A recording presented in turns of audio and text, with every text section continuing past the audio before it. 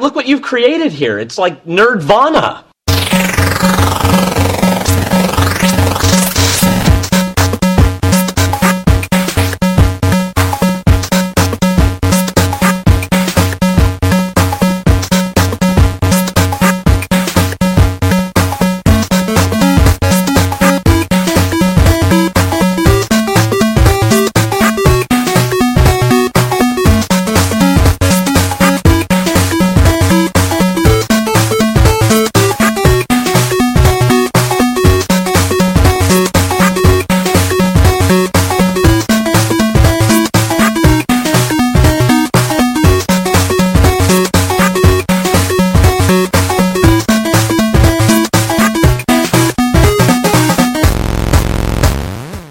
Herzlich willkommen zu Nerdvana, dem Podcast für alles Nerdige. Wir besprechen hier Filme, Serien, Spiele, Comics, Bücher und was uns sonst noch so die Freizeit versüßt. Diesmal mit dabei Stefan. Hallo. Und Tom. Guten Tag. Und ich bin der Wolfgang. Und nach der außergewöhnlichen letzten Episode, wo wir in Japan waren, oder zumindest gefühlt in Japan waren und die Folge vielleicht auch so ein bisschen was Spezielles war für alle Filmfans des asiatischen Kinos, machen wir jetzt hier mal weiter im normalen Programm und gehen back to the roots. Wir haben also einfach einen Sack voll Themen dabei und los geht's mit einem, genau, das wollten wir eigentlich noch besprechen. Wir machen keine Updates mehr. Ich wollte es eben schon einsetzen, es geht los mit Updates. Wir haben einfach beschlossen, dieses Konzept der Updates komplett zu verwerfen und die Themen, wenn wir sie denn dann einfach nochmal besprechen oder eben ein Update zum Thema machen, einfach ganz normal einzuordnen. Und das machen wir jetzt auch. Und zwar mit der fantastischen Serie, ich wollte schon sagen Science-Fiction-Serie, aber es ist eigentlich Science-Serie Kosmos. Und da ging's jetzt zu Ende.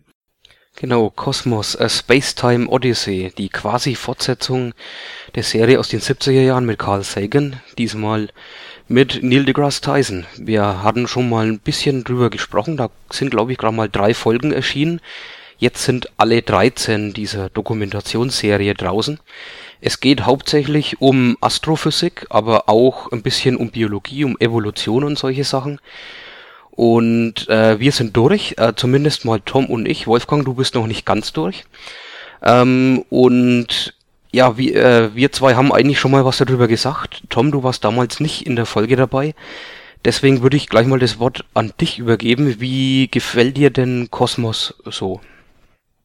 Also allgemein ist zu beachten, an wen das gerichtet ist, weil wir haben gerade, also Gwen und ich, wo wir letztens die letzte oder vorletzte Folge jetzt uns angeschaut haben, eigentlich nochmal gesagt, dass das, was da alles so kam, im Prinzip nichts Neues ist. Also das heißt, wenn man sich heute eine Wissenschaftsdoku anschaut oder so, dann will man ja eigentlich auch was davon mitnehmen, dass man irgendwas Neues erfährt quasi. Und das ist dort eigentlich bei dem Kosmos nicht so, oder zumindest nicht immer so. Es gab auch Folgen, da war das durchaus anders. Aber das ist auch nicht deren Intention und das muss man ein bisschen berücksichtigen. Von mir, also persönlich, meiner Meinung nach, ist es einfach großartig gemacht und bereitet das ganze Thema einfach nochmal schön auf und hat auch den Vorteil, dass, sagen wir mal, jetzt nicht ständig, aber eben ab und zu wirklich auch mal noch neue Erkenntnisse mitnimmt. Das heißt, es lohnt sich auf alle Fälle, das anzuschauen. Allein einfach, wie es gemacht ist eben schön anzuschauen. Und wenn man dann eben berücksichtigt, also das heißt, wenn es einem manchmal praktisch langweilig vorkommt, aber das eben mit der Intention, dass es halt wirklich an ein Publikum auch gerichtet ist, das vielleicht in dem Thema ein bisschen neu ist oder einen anderen Hintergrund hat, dann kann man das schon genießen. Ja, ich bin vollkommen deiner Meinung. Mir hat es auch nicht allzu viel Neues gebracht. Ich glaube, das meiste ist dann wirklich in der letzten Folge, wenn dann die dunkle Materie ein bisschen so beschrieben wird. Oder in Folgen, in denen es viel um wissenschaftliche Geschichte geht. Also um die Wissenschaftler aus vergangenen Zeiten, wie sie denn auf ihre großen Entdeckungen gekommen sind, was dann ja auch meistens mit dem Comic-Stil dargestellt wird. Ja, da ist, denke ich, auch der große Starkpunkt oder der stärkste Punkt, wo die Serie ihre Vorteile ausspielt, ist, dass eben bestimmte Persönlichkeiten aus der Geschichte genauer beleuchtet werden. Das heißt, deren Erkenntnisse und wie die eben zur Wissenschaft beigetragen haben, wird halt da gut hervorgehoben und auch schön gezeigt eben, dass man nicht versucht, das haben wir ja schon mal gesagt, nachzustellen, wie es wohl wirklich war mit Schauspielern und irgendwelchen Kostümen oder sowas, sondern halt einfach gezeichnet. Das passt ja auch sehr, sehr gut. Genau, was so Terra X-Style dann immer recht peinlich ist, finde ich, wenn das dann mit Kostümen und realen Schauspielern nachgestellt wird, ist es hier wirklich schön gemacht. Mir gefällt auch der Zeichenstil. Ich kann jetzt nicht ganz unterschreiben, was ihr gesagt habt, dass mir das nichts Neues bringt, denn da waren immer wieder Aspekte drin, die ich jetzt nicht wusste. Was es aber halt ausmacht, ist einfach der Enthusiasmus, ja, der vermittelt wird. Also, dass wir hier zwar ganz bodenständige Themen haben, also ganz klar wissenschaftliche Themen halt, und die aber so verpackt werden, dass sie wirklich exciting sind. Und das ist halt die Stärke auch von Neil deGrasse Tyson, der da ganz super in die Fußstapfen von Carl Sagan tritt und das eigentlich genauso genial macht. Fast vielleicht sogar so ein bisschen sympathischer rüberkommt noch als Carl Sagan. Da habe ich immer so kleine Problemchen gehabt mit ihm als Charakter so. Aber die Intention ist halt ganz klar, Leute dafür zu begeistern einfach. Und das Religionsbashing ist auch extrem super, was da auch nicht so knapp betrieben wird. The universe will continue to expand forever. There seems to be a mysterious force in the universe, one that overwhelms gravity on the grandest scale to push the cosmos apart. Most of the energy of the universe is bound up in this unknown force. We call it dark energy. But that name, like dark matter, is merely a code word for our ignorance. It's okay not to know all the answers. It's better to admit our ignorance than to believe answers that might be wrong. Pretending to know everything closes the door to finding out what's really there. Tonight, our ships sail into even more exotic waters. Come with me. Einen Kritikpunkt habe ich, und ich bin jetzt nur bis Folge 7 vorgedrungen, wie du vorhin schon gesagt hast, Stefan. Und in der Folge 7 gab es auch eine Geschichte, die mir überhaupt nicht gefallen hat. Vielleicht kannst du mir da kurz helfen, Tom. Das war eine CGI-Darstellung und ich weiß nicht mehr genau, um was ging's da. Da war so eine komische, so eine krude Maschine wurde da dargestellt, die was hat die nochmal gemacht? Ich glaube, das war in der Zelle, oder? Die Folge, wo es viel um Biologie geht und wo irgendwie Proteine oder sowas in der Art hergestellt werden. Und das war der Stoffwechsel der Pflanzen, das ging darum, wie... Genau. Photosynthese, Photosynthese war das. Und das war für mich, da haben sie es ein bisschen übertrieben mit den optischen Effekten. Und in der Sequenz habe ich also rein optisch überhaupt nicht gecheckt, was da auf dem Bildschirm mir da gerade vermitteln sollte, wie Photosynthese funktioniert. Ich weiß nicht, kam das später dann noch öfter oder ist das in Folge 7? Folge 7, das war die Geschichte, wie hieß die nochmal? In the Clean Room. Das war so ein Ausrutscher vielleicht nur. Also das war wirklich das größte Negativbeispiel hier von dem Ganzen.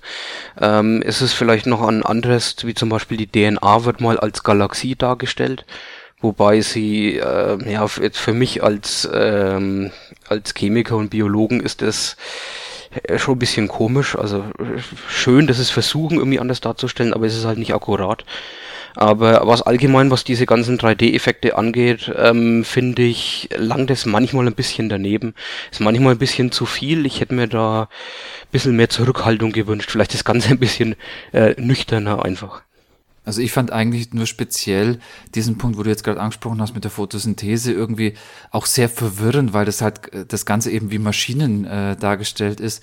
Wenn sie es an anderen Stellen einfach versuchen, optisch irgendwie darzustellen, auch wenn es vielleicht halt, wie sieht denn das aus, wenn jetzt zwei Moleküle irgendwie miteinander interagieren, weiß man ja eh nicht so genau, aber es sieht sicher nicht aus wie zwei Dampfmaschinen oder irgendwie sowas, die dann irgendwie im Takt da irgendwelche Atome durchschieben, und das war halt eigentlich das einzige Blöde, fand ich daran. Sonst fand ich, war es okay. Gut, ich will mich jetzt da nicht wiederholen zur letzten oder zur vorletzten Folge, glaube ich, wo wir das Thema schon mal besprochen hatten.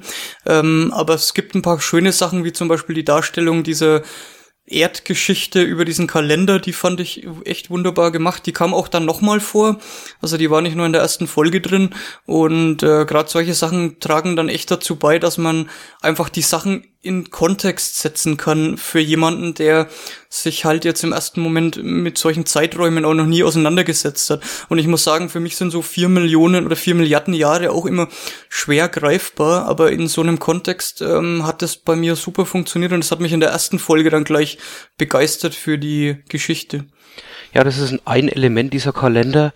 Gibt's auch noch andere, die immer wieder mal öfter auftauchen, wo es auch Sinn macht, dass man das wirklich die Serien chronologisch anschaut.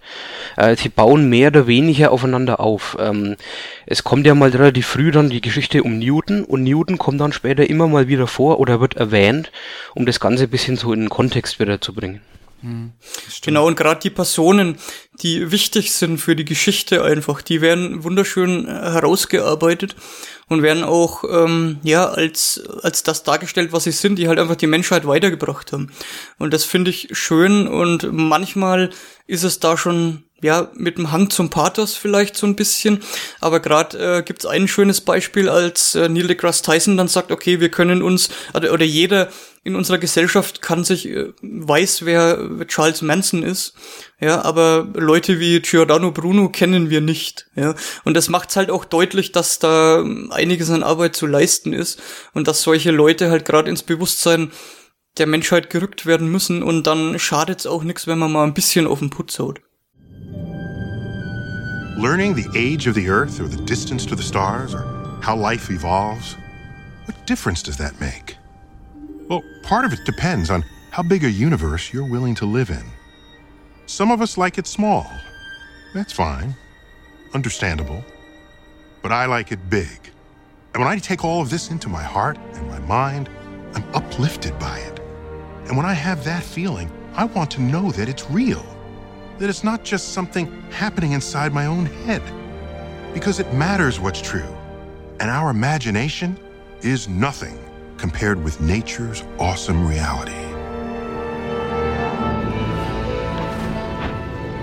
I want to know what's in those dark places. And what happened before the Big Bang. I want to know what lies beyond the cosmic horizon and how life began. Are there other places in the cosmos where matter and energy have become alive and aware?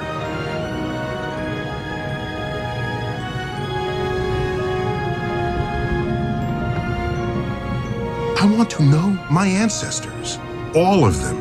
I want to be a good, strong link in the chain of generations. I want to protect my children and the children of ages to come. We, who embody the local eyes and ears and thoughts and feelings of the cosmos, we've begun to learn the story of our origins. Star stuff, contemplating the evolution of matter, tracing that long path by which it arrived at consciousness.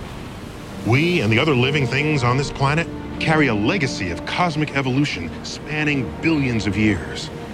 If we take that knowledge to heart, if we come to know and love nature as it really is, then we will surely be remembered by our descendants as good, strong links in the chain of life. And our children will continue this sacred searching, seeing for us as we have seen for those who came before, discovering wonders yet undreamt of in the cosmos. Okay, so viel vielleicht zu Kosmos. Auf jeden Fall ist das ein Must-See und es ist eine sehr schöne moderne Version von der Vision von Carl Sagan, würde ich jetzt mal sagen. Und der braucht sich im Grab eigentlich gar nicht rumdrehen, sondern der kann da beruhigt weiter liegen bleiben. Und das ist, glaube ich, alles in seinem Sinne passiert, würde ich jetzt das zusammenfassen. Also ich finde, es ist eine der besten Dokumentationen, die es mittlerweile gibt. Es ist nicht ganz die beste. Da ist es vielleicht mein eigener Geschmack. Ich bin eher so an Biologie interessiert. Da war Brian Cox Wonders of Life zum Beispiel für mich nochmal ein Stück besser. Auch weil es keine Fernsehserie in dem Sinn war, sondern halt keine Werbung und so Unterbrechungen mit drin waren. Aber Kosmos spielt auf jeden Fall ganz, ganz oben mit. Genau, und ich wiederhole mich da jetzt nochmal zu unserem letzten Review. Es läuft halt auf Fox. Das heißt, auch für deren Standard schon unendlich gut. Ja, okay. Dann lasst uns weitermachen mit einem Film, wobei wir da auch in dokumentarischen Gefilden uns begeben. Jodorowskis Dune. Ganz interessante Geschichte. Das ist einer dieser Dokumentationen über einen Film, der nie gemacht wurde. Der schlägt so in die Kerbe von Lost in La Mancha vielleicht, von Terry Gilliam, der aber übrigens jetzt wieder gemacht werden soll. Ich sage jetzt nicht gemacht wird, denn man weiß nicht, vielleicht ist es wirklich ein verfluchtes Projekt. Jodorowskis Dune. Vielleicht wer ganz kurz Jodorowsky nicht kennt, das ist ein argentinischer Regisseur, ja, der in letzter Zeit sehr, sehr viele Geschichten für Comics gemacht hat auch. Also er hat auch mit Möbius zusammengearbeitet zum Beispiel. Er hat aber in der Frühzeit seines Schaffens, so in den 70ern, eigentlich 2 Kultfilme gemacht. Das ist zum einen El Topo und Holy Mountain. Die muss ich zu meiner Schande gestehen, ich beide noch nicht gesehen habe, die aber auf meiner Liste stehen, schon sehr lange. Und der in den 70ern einen Film machen wollte über Frank Herberts Dune, den Roman, und der daran gescheitert ist. Und warum und wie und was da draus geworden ist und der ganze Mythos um diesen Film Dune von Jodorowsky, nicht zu verwechseln dann mit dem späteren Film Dune von, jetzt ist mir der Regisseur entfallen, David Lynch, genau, danke. Genau. Nicht zu verwechseln, dass es nicht der Film, um den es hier geht, sondern das ist einfach ein Projekt, das später dann gemacht wurde. Jetzt mal in die Runde gefragt, als allererstes hat wer von euch Frank Herberts Dune eigentlich gelesen? Denn ich habe das Buch nie gelesen. Ich nicht. Ich habe es gelesen, allerdings nur die ersten beiden Romane, also den eigentlichen ursprünglichen Wüstenplanet-Zyklus von Frank Herbert sind ja 6 Romane, die er zwischen 65 und 85 geschrieben hat, und davon kenne ich die ersten beiden, und davon wiederum ist eigentlich auch nur der erste das, was Jodorowsky eben in seinem Dune verfilmen wollte, und auch der Dune, den wir jetzt eben kennen, also der dann wirklich gemacht wurde, was du gerade schon angesprochen hast, der behandelt eigentlich auch nur die Teile aus dem ersten Roman. Ich finde den Roman wirklich, wirklich gut. Weiß nicht, soll man da kurz auf die Handlung eingehen? Ich meine, bei dem Dokumentation geht es ja jetzt mehr um den Film und wie er dann nicht gemacht wurde. Vielleicht kannst du den Roman ganz kurz zusammenfassen, vielleicht in 3 Sätzen, um was es geht. Ja, also es geht vor allem erstmal um eine sehr, sehr weit entfernte Zukunft der Menschheit, irgendwie das Jahr 10.000 oder sowas. Und die ganze Menschheit ist über mehrere Galaxien, also beziehungsweise Sonnensysteme da verteilt. Und nur durch diese Spice, was auf einem Planeten gewonnen werden kann, eben Dune, können diese Überraum- oder diese Überlichtgeschwindigkeitsraumflüge überhaupt gemacht werden. Dadurch wird dieser Planet und dieses Spice eben sehr, sehr wichtig, und der Imperator, der dieses Universum zu dieser Zeit kontrolliert, hat halt bestimmten Häusern, und wir kriegen das in dem Buch dann eben mit, den Wechsel von der Kontrolle über diesen Planeten mitgegeben. Und zwar einmal ist es die Harkonnen, die so ein bisschen die dunkle und böse Seite darstellen, und dann die, wie heißen die Atreides. Nee, so heißt der Paul Atreides, aber wie heißen die, das Haus? Die Fremen gab's noch? Nee, Fremen sind die Einwohner auf Dune, also auf dem Blüstenplanet. Jetzt muss ich auch mal gucken. Ich habe auch nur so eine Erinnerung, dass es Haus Atreides eigentlich heißt. Und dass er eben so ein Thronfolger ist oder sowas in der Art. Ach so. Paul Atreides. Naja, egal, also das ist ja eigentlich gar nicht so der Punkt. Es geht nur darum, dass eben dieses Buch einfach diese wahnsinnig komplexe Gesellschaft gut beschreibt, einfach dadurch dieses Machtsystem, und es gibt dann noch die Bene Gesserit-Schwestern, also so eine religiöse Komponente, die einfach auch sehr großen Einfluss auf das ganze System hat. Und dann gibt's noch einen Hintergrund, dass irgendwann mal Computer so weit entwickelt waren, dass künstliche Intelligenz praktisch eine Bedrohung für die Menschheit wurde. Da gab es dann einen großen Krieg, und zu dem Zeitpunkt ist praktisch Computer oder überhaupt sehr hohe Technologie quasi verboten oder verbannt. Es gibt dann auf der anderen Seite Menschen, die halt ihr Gehirn wie Roboter trainiert haben, und dieses komplexe Machtgefüge und Gesellschaftssystem wird halt sehr, sehr gut in dem Roman beschrieben. Und dieses Abenteuer, was man dann auch noch eben miterlebt, wie der Wüstenplanet dieses ganze System oder diese Ereignisse auf dem Wüstenplanet das ganze System beeinflussen, ist halt auch spannend beschrieben. Okay, das war jetzt die Zusammenfassung von dem Buch. Ich kenne eben auch nur diesen David Lynch-Film, der eigentlich in meiner Wahrnehmung relativ gut war, der mir gut gefallen hat, aber Jodorowsky hat ja da jetzt irgendwie was komplett anderes vorgehabt, weil so ein richtiger, also normaler Film hätte das ja nicht werden sollen, sondern irgendwie was Bewusstseinserweiterndes vielleicht eher schon fast.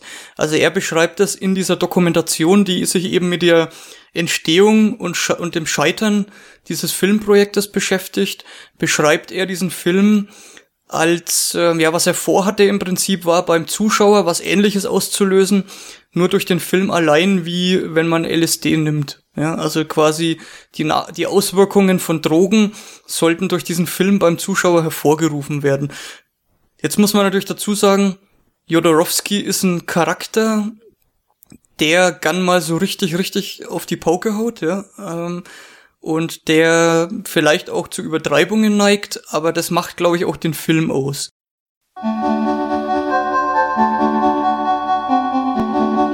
Mi ambición fue tremenda. I wanted to make something sacred, una película que diera las alucinaciones de LSD. Si tomara LSD to change the young mind of all the world. Michel Siduk said to me, I want to make a new picture with you. What do you want to do? I say, Dune.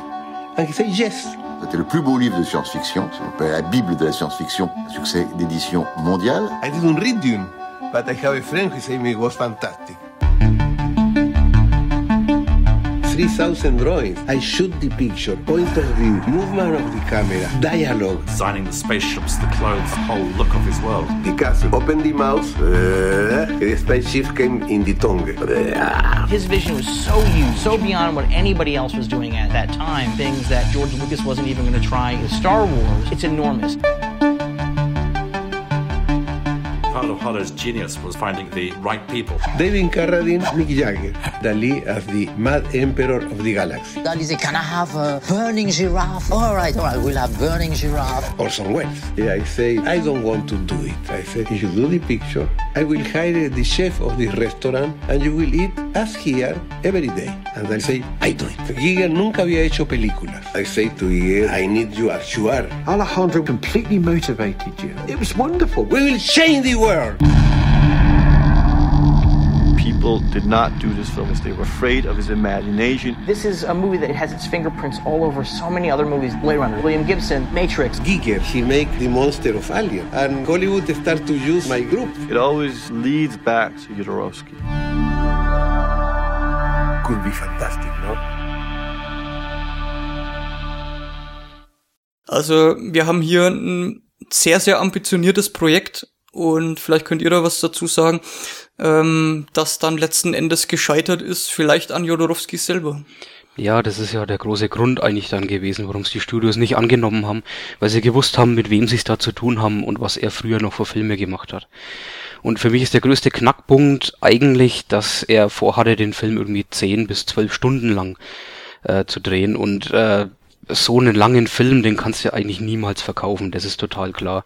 Und auch zum Angucken wäre es, glaube ich, eher die Hölle so gewesen.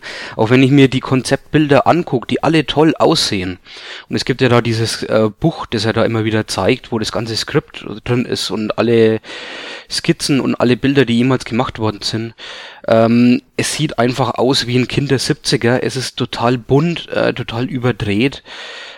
Ich glaube, ich hätte da meine großen Schwierigkeiten gehabt. Ich erinnere mich da immer wieder an 2001 Odyssee im Weltraum, der Film, der ja vorher gedreht worden ist, bevor das Projekt überhaupt in Angriff genommen geworden ist. Und da gibt's am Schluss ja so eine Szene, wo er durch dieses Tunnel durchfliegt und dann lauter so LSD und bunte Visionen kommen und sowas. Und das klappt bei mir einfach überhaupt nicht. Jetzt ein Film, der komplett in dieser Art gedreht worden wäre für mich, glaube ich, absolut nicht sehenswert oder die totale Qual gewesen. Auch wenn sich's toll anhört, was er so sagt dazu. Genau, man muss vielleicht, um das in den Kontext zu setzen, mal sagen, wann das Ganze stattgefunden hat. Also Jodorowsky wollte Mitte der 70er dieses Projekt umsetzen, ich glaube so 73, 74. Und das, was du gerade angesprochen hast, Stefan, diese Bilder, das sind im Prinzip, gibt es von diesem Film ein komplettes Storyboard. Ja, also das heißt, den Film gibt's in Comicform mehr oder weniger, in unterschiedlicher Qualität, gezeichnet von Möbius. Und da fängt's dann schon an, dieses unglaublich ambitionierte Projekt. Also er hat Möbius mit ins Boot geholt, um diese Storyboards zu machen. Er hat Giger mit an Bord gehabt, der ja kürzlich verstorben ist, leider. Hier an der Stelle einen kleinen Nachruf. Und er hatte zum Beispiel Schauspieler wie Orson Welles verpflichtet oder Salvador Dali, wo ich schon allein der Meinung bin, dass es an diesen Egozentrikern gescheitert wäre im Herstellungsprozess dieses Films. Aber das sieht man schon, also das war ein Projekt, was wirklich als gigantisches Mega-Budget-Projekt auch geplant war. Ich glaube, das Budget war auch mehrere Millionen stark, was für diesen Zeitpunkt, also Mitte der 70er, ein enorm riesiges, ich würde jetzt nicht sagen ein Blockbuster-Projekt, aber ein sehr, sehr ambitioniertes Projekt auf jeden Fall war. Ja, die Dokumentation ist auch so aufgebaut, dass er eigentlich so fast schon chronologisch erzählt, wie er die Leute angeworben hat und was sie dann für Aufgaben eigentlich übernommen haben. Am Anfang natürlich Möbius und so, die Konzeptzeichner, später dann die Schauspieler. Und so hat man so das Gefühl, man ist Teil dieses Schaffens, dieses Films, zumindest bis zu dem Punkt, wo es eigentlich hätte anfangen sollen. Und dann erzählt er natürlich, warum das Ganze dann auch noch gescheitert ist. Genau, und zu jedem dieser Charaktere, also wie ist er überhaupt in der Lage gewesen, Dali dazu zu bringen, hier mitzumachen, oder Orson Welles, der den Harkonnen-Imperator, glaube ich, spielen sollte. Das ist jedes Mal halt ein wahnsinniger Kampf schon allein gewesen um diese Personen, und dann gleichzeitig gibt's immer wieder total lustige Geschichten darum, also was da allein schon vorneweg passiert ist, bevor überhaupt an diese Story er sich herangewagt hat. Das ist wahnsinnig interessant überhaupt. Und man muss natürlich immer wieder dazu sagen, man weiß nicht, was da alles Mythos ist mittlerweile und was da wirklich passiert ist zu diesem Zeitpunkt. Da muss man natürlich aufpassen, denn der Film, also Jodorowskys Dune, diese Dokumentation über diesen Prozess, die lebt halt natürlich ganz einzig und allein von Alejandro Jodorowsky. Ja, also in seinen Interviews, da kommt er so dermaßen motiviert rüber, so dermaßen überschwinglich, erinnert mich irgendwie an meinen alten Chef, der war ähnlich. Ich nehme ihm das alles ab, was er sagt. Und dann nur so eine Stunde später, nachdem der Film aus war, habe ich mir so gedacht, aber jetzt echt. Aber großer Vorteil an dieser Doku ist ja auch, dass es funktioniert. Das heißt, dass man das Gefühl hat, dass man den Film, der da entstanden wäre, unbedingt sehen will. Also zumindest mir ging es jetzt persönlich so, ich hätte, nachdem ich das angeschaut habe, sofort den Dune sehen wollen, der da eben jetzt ja mit extremen Worten und überschwänglich eben beschrieben wurde. Und das ist ja das Gute an der Dokumentation, dass ich dann vielleicht, falls es den Film eben gegeben hätte, den nicht genossen hätte, wäre ja in dem Moment egal gewesen. Aber ich habe ihn sehen wollen, und das ist das, was was diese Dokumentation wirklich gut macht. Genau, das ist, wie du so schön getwittert hast danach, ich habe gerade Jodorowskys Dune gesehen, jetzt würde ich gern Jodorowskys Dune sehen. Ja. Genau so ging es mir eigentlich auch. Also man muss, um das mal zu verdeutlichen, wie er da rüberkommt. Also er kündigt quasi einen Film an, oder er hätte uns einen Film versprochen, der jetzt nicht nur uns selber verändert hätte, sondern der die komplette Filmlandschaft ab Erscheinen dieses Films quasi komplett verändert hätte. Das heißt, man muss sich vorstellen, das Kino heute wäre nicht das gleiche, wenn es diesen Film gegeben hätte, sondern es wäre ein Meilenstein in der Filmgeschichte gewesen, dass er alles verändert hätte, die Karten neu gemischt hätte und wir heute eine komplett veränderte Filmlandschaft hätten. Das ist das, was Jodorowsky rüberbringt, und ich hab's geglaubt in dem Moment. Ja. Ich hab's im Moment geglaubt, und mir ging's eigentlich genauso wie Stefan, dass ich mir danach gedacht habe, okay, was hätten wir gekriegt? Ja, wir hätten im Vergleich zu einem Film wie Star Wars, der heutzutage, ist nie mein Lieblingsfilm gewesen, aber der heutzutage nicht wirklich gealtert ist, sondern der noch funktioniert, hätten wir, glaube ich, ein monströses, psychedelisches Monster aus den 70ern bekommen, das heutzutage die Zeit nicht so gut überdauert hätte wie Star Wars. Also das ist das, was bei mir zurückgeblieben ist. Und dann ist es vielleicht auch gerade deswegen einer der schönsten Filme, der eben nicht gemacht wurde. Ja, aber Elemente von dem Film sind ja dann später in der Filmlandschaft aufgetaucht, weil das Skript ist anscheinend kursiert und in solchen Filmen wie Alien, für den Film haben sich ja dann auch Leute zusammengeschlossen wie H.R. Giger und Dan O'Bannon, die eigentlich auch an Dune mitgearbeitet haben, oder wie Terminator oder Contact, wo immer wieder Elemente aus diesem Skript auftauchen. Also für einen Film, der nicht gemacht wurde, hat er wahrscheinlich den größten Einfluss in Hollywood überhaupt gehabt eben. Das liegt halt natürlich daran, dass dieses Skript, was man da jetzt ja auch gesehen hat, verteilt wurde an dann alle möglichen Studios, die ja dann den Film eben produzieren sollten. Und dass dort natürlich das dann schon irgendwie auch zur Kenntnis genommen wurde. Die haben das natürlich angeschaut und die haben das ja auch zum Teil, man hat es ja auch gesehen, da wird ja in der Dokumentation noch ein bisschen drauf eingegangen, zum Teil praktisch bestimmte Einstellungen, die jetzt da als im Storyboard gezeichnet sind, in anderen Filmen dann wirklich 1:1 so vorkommen. Und auch wie du es jetzt gerade schon gesagt hast, Stefan, die Leute, die sich dort getroffen haben, um diesen Dune machen zu sollen, das waren ja Leute, die dann auch weiterhin andere Filme gemacht haben. Und natürlich haben die Erfahrung da mitgenommen, die haben ihre Verbindungen mitgenommen und die Ideen natürlich auch mitgenommen. Also ich glaube schon, dass das wirklich einen enormen Einfluss hatte, vor allem eben, da er da gar nicht gemacht wurde. Genau, also Personen wie Steven Spielberg, Ridley Scott oder George Lucas, die haben da mit Sicherheit mal reingeguckt. Ja. Das wird auch an einer Szene sehr deutlich gemacht. Die Sequenz in Star Wars, es müsste, glaube ich, der erste Teil sein, als Mark Hamill, also Luke Skywalker, mit dieser Kugel kämpft. Die Szene gibt's eigentlich fast 1:1 im Storyboard von Jodorowskis Dune. Das ist mal so ein Beispiel, wo sehr, sehr deutlich wird, was der für einen Einfluss hat, weil im ersten Moment denkt man sich ja, wie soll ein Film, der nicht gemacht wurde, Einfluss auf irgendjemand haben, aber du hast es gut beschrieben, Tom, dass das eben dieses Storyboard, was ich unfassbar gerne als Comic veröffentlicht hätte, dass das eben da immer mal wieder reingespickt und auch abgeschrieben, würde ich jetzt das mal nennen, oder abgeguckt wurde. Ja, und Comics kann er ja. Das hat er ja eben dann auch in der Folge gut gezeigt, dass da, was jetzt von Jodorowsky zusammen mit Möbius eben entstanden ist ja wirklich grandios. Also du sprichst jetzt gerade von dem Incal. Zum Beispiel, ja. Oder Jodorowsky war ja dann sehr aktiv in der Comic-Szene später mit den Metabaronen der Vorgeschichte zu dem Incal und dann auch später. Es gibt jetzt immer noch neue Veröffentlichungen, also es kommt jetzt aktuell nächsten Monat der letzte Teil von The Final Incal von Jodorowsky raus. Da ist natürlich Möbius nicht beteiligt, weil er auch schon gestorben ist.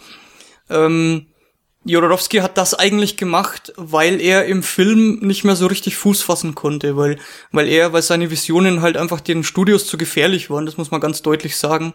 Und ich glaube, mit einem sehr, sehr ambitionierten, bekannten Regisseur wäre das Dune vielleicht damals gemacht worden, aber Jodorowsky anhand seiner Filme wie gerade El Topo oder Holy Mountain ist eben einfach nicht vertraut worden. Und die haben wahrscheinlich damit gerechnet, dass ein nicht vermarktbares Monster dabei rauskommt und haben das dann wirklich gelassen und haben sich da nicht rangetraut.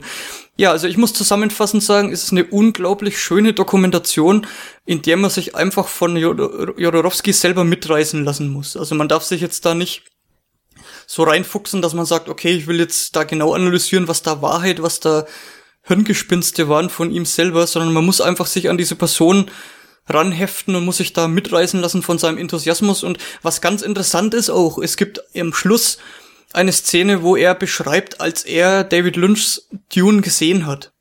Und wo er dann immer glücklicher wurde, je schlechter der Film wurde. Aber gleichzeitig merkst du in allen diesen Szenen, wo er drüber spricht, dass es ihm nicht wirklich was ausmacht, dass es im Endeffekt zu diesem Film nie gekommen ist, merkst du ganz klar, dass irgendwie so eine richtige Verbitterung in ihm drin steckt. Also das war wirklich sein Projekt, das war irgendwie so sein Lebenswerk wäre das, glaube ich, geworden, so wie er es auch beschreibt. Und ihm stinkt's, glaube ich, heute noch so richtig, dass das nichts geworden ist. Und alles, was er da drumrum so erzählt, ist, glaube ich, jetzt nicht wirklich ernst zu nehmen. Denn ich glaube, in der Mimik und in der Gestik kommt da einiges an Verbitterung durch. Ich weiß nicht, ob ihr das gesehen habt. Wie ging's euch da? Ja, total. Also seine Motivation bringt er einfach total rüber. Ob jetzt einfach überschwängliche Freude oder totale Enttäuschung oder fast schon Wut gegen das System und so. Und davon lebt der Film eigentlich total. Und ich war auch total verblüfft, dass mich der Film so gut unterhalten hat, also die Dokumentation, weil er wirft halt immer wieder dann, wenn du gerade denkst, was sollen die jetzt noch mehr bringen, der Film, die können ja nichts zeigen, wirft er immer wieder einen neuen Namen wie Orson Welles plötzlich in die Runde und das fasziniert einen dann wieder. Es sind ja nur Leute bei dem Projekt irgendwie engagiert gewesen, die für uns Filmfans total bedeutend sind und genau davon lebt das Ganze und einfach von den Geschichten, die er immer wieder erzählt. Wunderschöne Szene, als er sich ärgert über das System, weil du das gerade angesprochen hast, und dann so ein Bündel Geldscheine aus der Tasche zieht und dann alles wird bestimmt von this money, this shit. Da geht er ja dann richtig, also das ist wirklich so ein Manifest für das Hollywood oder gegen das aktuelle Hollywood, da lässt er sich dann richtig treiben, genau. This system make of us slaves without dignity, without debt, no? With a devil in our pocket, this incredible money, in the pocket, this money, this shit, this nothing, this paper who have nothing inside. Movies have heart, boom, boom, boom, have mind, have power, have ambition. I wanted to do something like that. Why not? Ja, also es sind immer wieder so What-the-fuck-Momente in diesem Film drin, wenn dann wieder so Namen auftauchen, ja, wie Dali oder Orson Welles, und es hört ja nicht auf, ja.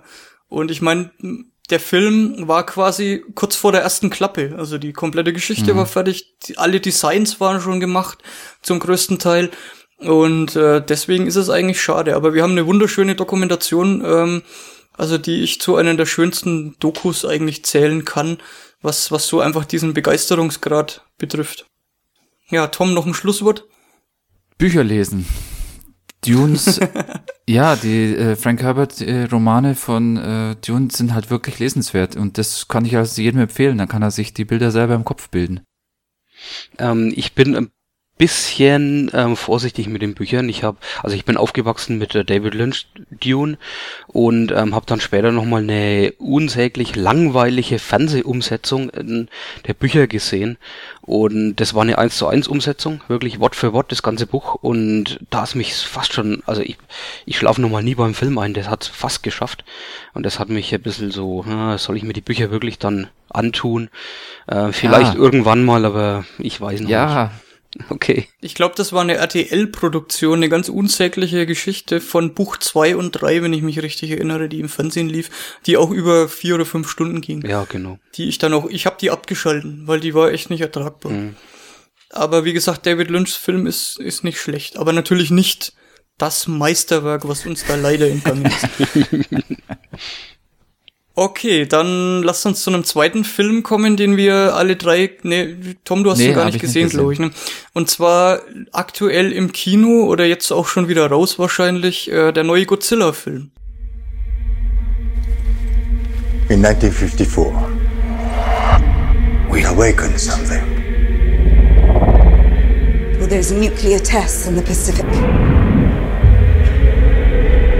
Not tests. They were trying to kill it.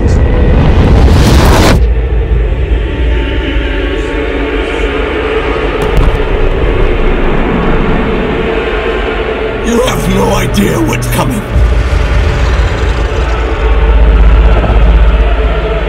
Can you kill it?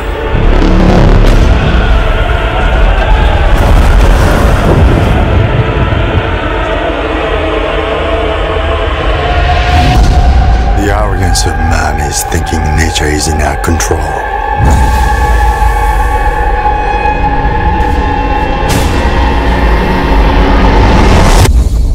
And not the other way around. Ja, Regie hat geführt Gareth Edwards, der 2010 Monsters gemacht hat. Und in der Hauptrolle ist nicht Godzilla, sondern Aaron Tyler Johnson, der bekannt ist als der Hauptdarsteller von Kick-Ass. Und das ist leider einer der größten Schwachpunkte. Dieser Typ, der einen Soldaten spielt, ist absolut Banane, weil das ist ein absolut total gesichtsloser Charakter, der von vorne bis hinten total uninteressant ist. Und in einem Godzilla-Film sollte es ja eigentlich um Godzilla gehen. Und das macht halt dieser neue Godzilla-Film absolut gar nicht. Sie versuchen da so ein Hollywood-Action-Ding draus zu machen. Sie versuchen Godzilla so hinzudrehen, dass es eher so zu, was weiß ich, Transformers oder sowas passt. Ich fand zum Beispiel Pacific Rim war wesentlich mehr Godzilla als der neue Godzilla. Okay, jetzt bist du voll eingestiegen mit der Kritik zu diesem Film. Ich wollte noch kurz vorneweg was machen, und zwar zum einen, also das erste Mal, als ich diesen Trailer gesehen habe, war ich extrem begeistert. Ja. Also der allererste Trailer zu Godzilla, der neue Godzilla, war stimmungstechnisch perfekt. Ja, also er hat so eine unglaubliche Bedrohung aufgebaut, ohne jetzt viel zu zeigen von Godzilla selbst. Und er hat ein paar cinematografisch wirklich extrem beeindruckende Szenen gehabt. Und diese Optik hatte ich so noch nicht gesehen und habe mich deswegen sehr, sehr stark auf diese neue Version von Godzilla gefreut. Denn eigentlich ist der letzte, der aus Hollywood kam, von Emmerich, das war ja ein absolutes Totaldesaster. Und da schwenke ich jetzt nochmal um, bevor ich da voll einsteige in diesen Film. Was habt ihr denn für eine Vergangenheit mit Godzilla? Weil bei mir war es so, dass ich in den 90ern sehr viel dieser Godzilla-Filme gesehen habe. Die liefen da auf Südwest 3 bis Bayern 3 teilweise. Und ich habe die regelrecht gesucht und auch per VHS-Kassetten mitgeschnitten. Und ich hatte ja in dieser Zeit, Mitte der 90er, eine eigene Homepage. Und die ist mir neulich mal wieder auf einer CD in die Quere gekommen. Und da sind sage und schreibe von 7 Godzilla-Filmen tatsächlich teilweise eine ganze DIN A4-Seite lang Kritiken drauf. Also mit fantastischen Rechtschreibfehlern. Aber ich werd die mal versuchen online zu stellen, vielleicht auf nerdwarner-podcast.de, weil das ist wirklich lesenswert. Und die Kritik zu dem Emmerich-Film, die ich da drauf auch auf der Seite hatte, der ist glaube ich von 98, die ist sowas von vernichtend. Also ich greife ja da auch Emmerich unter der Gürtellinie persönlich an und solche Geschichten. Das ist wirklich nett zu lesen und ich werde das mal, glaube ich, mit allen Rechtschreibfehlern mal versuchen online zu stellen. Und das ist so meine Geschichte. Also ich bin in der Zeit, die 90er, eigentlich mit Godzilla mehr oder weniger aufgewachsen. Ich habe die Bücher von Butgereit und Konsorten über Godzilla gelesen. Und die brauchtest du ja dann auch, um wirklich zu wissen, welchen Film du gerade siehst. Denn die hatten ja diverse völlig entstellte Titel. Also Godzilla gegen Mechagodzilla hieß da schon mal King Kong gegen Frankensteins Monster und solche Geschichten, wo es also weder Frankenstein noch King Kong im Film überhaupt gab. Also das ist ein eigenes Genre für sich eigentlich gewesen. Und Stefan, du hast, glaube ich, zu der Zeit auch ein paar gesehen. Wie war das bei dir? Also würdest du dich als Godzilla-Fan bezeichnen? Ja, ich bin ja damals ein bisschen von dir angesteckt worden. Ich war nicht ganz so tief in der Materie. Ich habe jetzt keine Bücher darüber gelesen. Ich habe vielleicht 50% aller Godzilla-Filme gesehen. Ist vielleicht ein bisschen übertrieben, aber annähernd. Und ich habe halt die größten Trash-Filme auch da mir reingezogen, was das ich heutzutage, glaube ich, mir nicht mehr antun würde. Und Fan, ja, in gewisser Weise schon. Ich habe es nämlich ein bisschen jetzt durch diesen neuen Film gemerkt. Da muss man auch gucken, meine harsche Kritik an dem neuen Film wächst natürlich auch daraus, dass ich was ganz anderes erwartet hätte. Und habe ein bisschen so gemerkt, auf was der sich später auch noch reinkommen wird an dem Comic Quick Check. Die Godzilla Comics sind eher angelehnt an das alte und haben mich dann wieder irgendwie total reingezogen, was jetzt der neue eben gar nicht geschafft hat. Aber ich, würde mich selbst mal als so ein halber Godzilla Trash Fan bezeichnen. Ja, Tom, wie war das bei dir? Du hast jetzt den neuen nicht gesehen, aber was hast du in der Vergangenheit für Begegnungen mit Godzilla gehabt? Ja, zum Glück jetzt nur übers Fernsehen. So echt ist mir noch nicht begegnet. Aber ich muss sagen, meine Erinnerungen sind da noch ein bisschen älter, sogar schon prä-Internet. Und ich war da auch halt auch relativ jung, das heißt, ich habe das einfach mehr oder weniger halt so mitgenommen, was jetzt zufällig gerade so über einen Bildschirm geflimmert ist. Ich habe dann später wenig gezielt mir die Godzilla-Filme noch angeschaut. Also ich habe jetzt auch nicht versucht zu recherchieren, welcher ist und wie, in welcher Reihenfolge, was ja zum Teil eigentlich allein durch die Titel ja schon mal, wenn man sich auf die deutschen Titel eben verlassen muss, gnadenlos schief geht. Also da hast du überhaupt keinen Durchblick, um was es überhaupt geht. Aber das habe ich eigentlich so hingenommen als Kind, da schluckt man ja so einiges. Und dann fand ich das eigentlich immer interessant. Also das heißt, als Fantasy-Film einfach. Ich meine, gab es auch andere Sachen, aber Godzilla war halt einfach ein Genre, was mich jetzt halt gemein interessiert hat. Aber ich bin da nie so gezielt hinter reingestiegen. Was ich halt wirklich noch so mitgenommen habe, und da werdet ihr vielleicht auch eigene Erfahrungen haben, welche Monster es dann da jetzt eben außer Godzilla überhaupt so alles gab. So im Laufe der Filme gab es ja da so einiges. Also ich kann mich da jetzt mal, wenn ich überlege, was mir so einfällt, Mothra zum Beispiel und natürlich, ihr habt es ja schon angesprochen, Mecha-Godzilla und dann, was gab's dann noch, dieses Radon oder wie heißt der, oder Rodan? Rodan war dieser Flugsaurier. Wie hieß dieser dreiköpfige Drache da, oder? King Ghidra. King Ghidra, genau. Was kenne ich noch? Da gab's noch mehr aus dem Meer, irgendwelche Viecher. Ja, da gab's etliche. Also was sehr schön war, ist die Episode gewesen, als Godzilla gegen dieses Krabbenmonster gekämpft hat. Weil das war eine richtig dynamische Kampfszene, wo die sich mehrere Male so richtige Trümmersteine an den Kopf geworfen haben. Ich weiß nicht mehr genau, wie dieses Monster hieß. Es gab da noch das Smog-Monster. Aber so wiederkehrende hast du jetzt eigentlich schon genannt, die eigentlich immer mal wieder aufgetaucht sind. Und die anderen Monster waren dann eigentlich nur so, die hatten nur so mal einen einmaligen Auftritt meistens. Okay, dann können wir schon mal überleiten zu dem neuen Godzilla, denn was mich da gleich im zweiten oder dritten Trailer, der dann im Internet aufgeschlagen ist, ziemlich positiv bestimmt hat, sie haben tatsächlich ein zweites Monster drin. Also sie haben nicht wie Emmerich einfach Godzilla als Bedrohung der Menschheit, sondern Godzilla ist hier tatsächlich, wie in sehr, sehr vielen Filmen vorher in Japan, auch jemand, der der Menschheit eher zugutekommt, also der die Menschheit rettet vor diesen anderen Monstern. Das ist schon mal was, wo ich sehr, sehr positiv gestimmt war, weil ich mir gedacht habe, okay, sie bewegen sich jetzt auf Pfaden, wo sie das Original auch durchaus mal, zumindest den ersten Film dann auch mal zumindest zu schätzen wissen. Das ist die erste Geschichte gewesen. Und dieses Monster hat zwar so eine unsägliche Bezeichnung in diesem Film. MUTO, Massive Unidentified Terrestrial Organism. Okay, genau, und es sind an der Zahl genau 2, die in dem Film auftauchen und die vorhaben, Nachwuchs zu erzeugen, was für die Menschheit dann eigentlich relativ vernichtend wäre. Aber der Film startet eigentlich mit so einem Prequel, was ziemlich schön war noch, muss ich sagen. Da haben wir einen Wissenschaftler und seine Frau, die aufgrund eines schweren Erdbebens, was natürlich von Godzilla damals ausgelöst wurde, oder von einem anderen Monster, wo die Frau eben, gespielt von Juliette Binoche, zu Tode kommt. Und dieser verbitterte alte Wissenschaftler, den wir dann Jahre später wieder treffen, ja, sowas wie ein Verschwörungstheoretiker irgendwie geworden ist, der nur mit dem Unterschied, dass er eben recht hat. Und der für mich in dem Film der interessanteste Charakter ist, der aber, ohne jetzt viel spoilern zu wollen, eigentlich dann nur im ersten Drittel des Films vorkommt. Das heißt, du hast ja schon angesprochen, dieser Hauptcharakter ist relativ gesichtslos, hampelt eigentlich durch den Film und ist immer nur so zufällig an den Stellen, wo Godzilla wieder auftaucht. Und das ist schon so ein Theme in diesem Film, dass Charaktere, die nur das kleinste bisschen interessant sind, aus dem Film aus dem Skript rausgeschrieben wurden und die Langweiler eben übrig geblieben sind. Zum Beispiel auch seine Frau, also Aaron Taylor Johnsons Frau, gespielt von der wirklich guten Schauspielerin Elizabeth Olsen, die aber nicht die geringste Chance im Skript bekommt, überhaupt was zu zeigen. Das heißt, wir haben hier Charaktere, die gnadenlos langweilig sind. Auf der anderen Seite, dann könnte man jetzt sagen, okay, ist ja ein Film über Godzilla und die Menschheit war immer hilflos gegenüber Godzilla und wenn jetzt Godzilla irgendwie diesen Film trägt, dann kann es ja funktionieren. Tut er aber nicht, denn er kommt überhaupt nicht vor oder fast gar nicht vor. Ja, das ist so der größte Knackpunkt. Ich meine, in einem Godzilla-Film muss eigentlich Godzilla ein Hauptcharakter sein.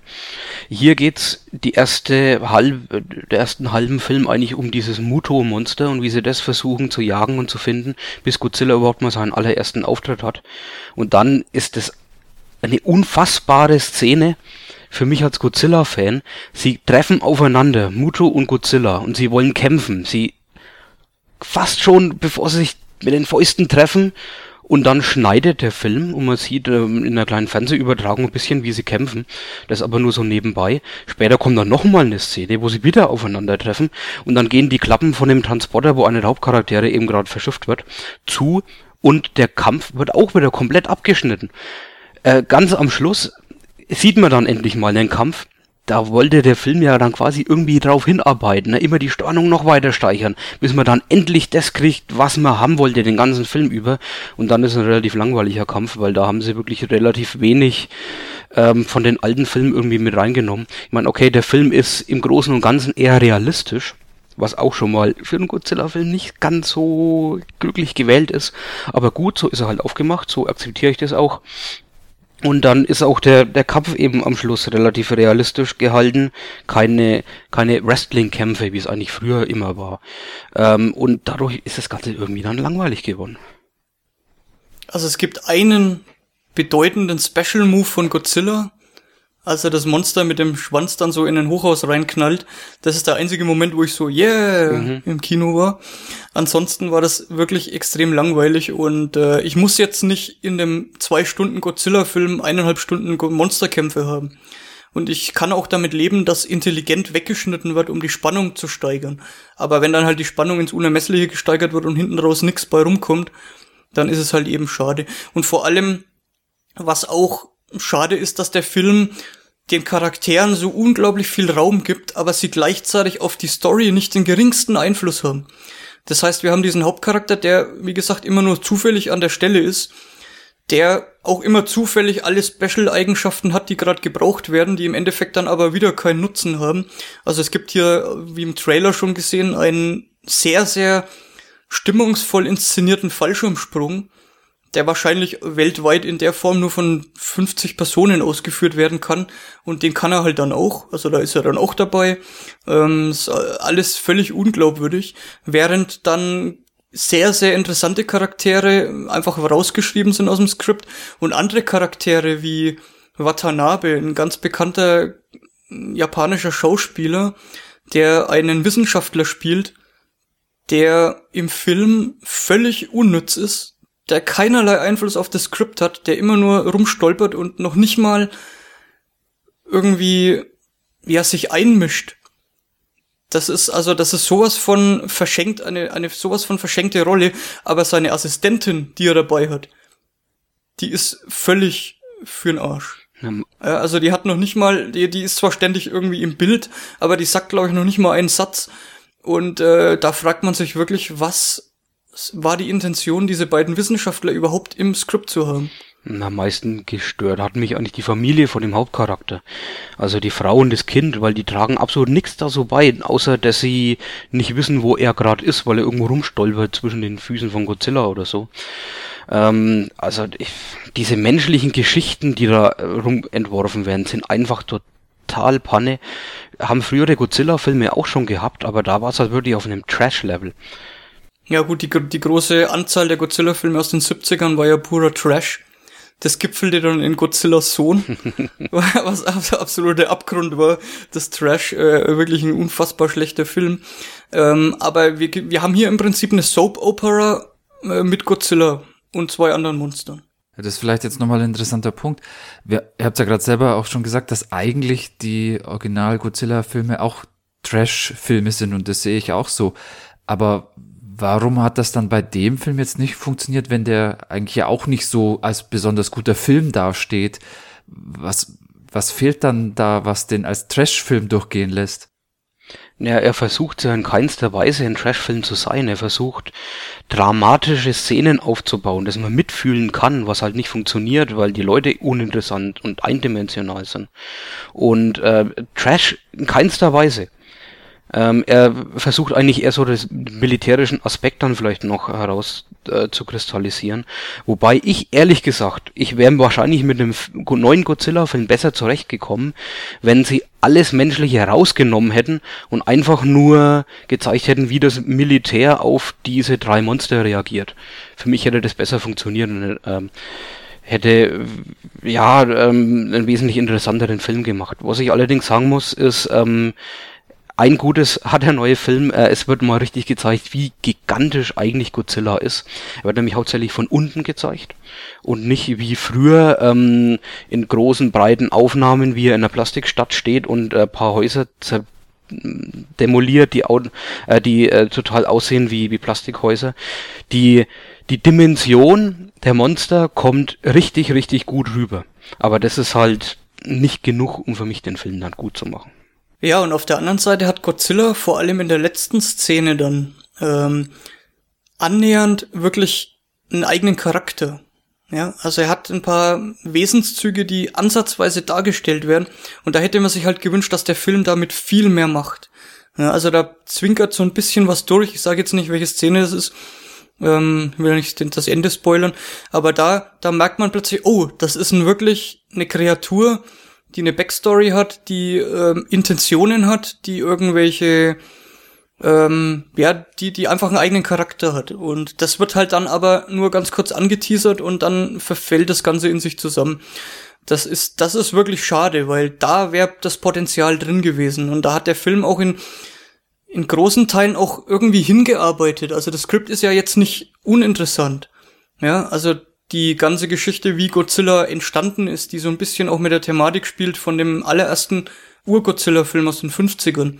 Also sie halten sich da sehr stark an das Original, machen also nicht wie Emmerich, der aus Godzilla ja mehr oder weniger so ein T-Rex gemacht hat, der einfach da Amok läuft, was mit Godzilla jetzt eigentlich so rein optisch auch schon gar nichts zu tun hat. Und das ist eben schade, weil die Ansätze sind vorhanden, aber dann versinkt das Ganze halt in dieser Soap-Opera. Ich muss allerdings sagen, Godzilla als Figur selber ist so ein bisschen in die Jahre gekommen und hat so ein bisschen Speck angesetzt. Er ist ein bisschen fett geworden über die Jahre. Das wurde ja auch bemängelt von den Japanern, dass der Godzilla jetzt so als so fett dargestellt wurde.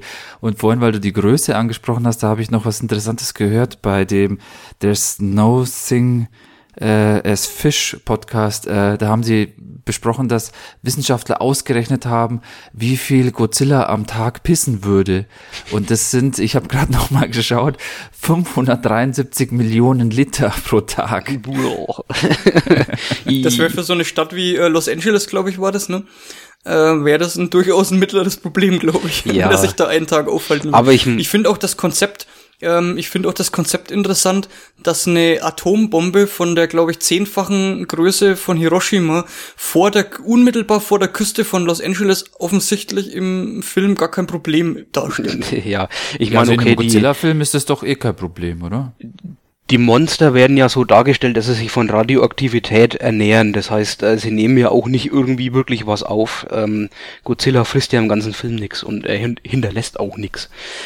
Ich finde nur die eine Szene ziemlich bescheuert, als sich die anderen zwei Monster da fortpflanzen, was natürlich in dem amerikanischen Film nicht dargestellt werden darf, wie die jetzt hier rumficken oder so, sondern der eine übergibt dem anderen eine Atombombe und reibt sie irgendwie oder hält sie mal kurz vor seinen Eierbeutel, wo die ganzen Jungen drin sind.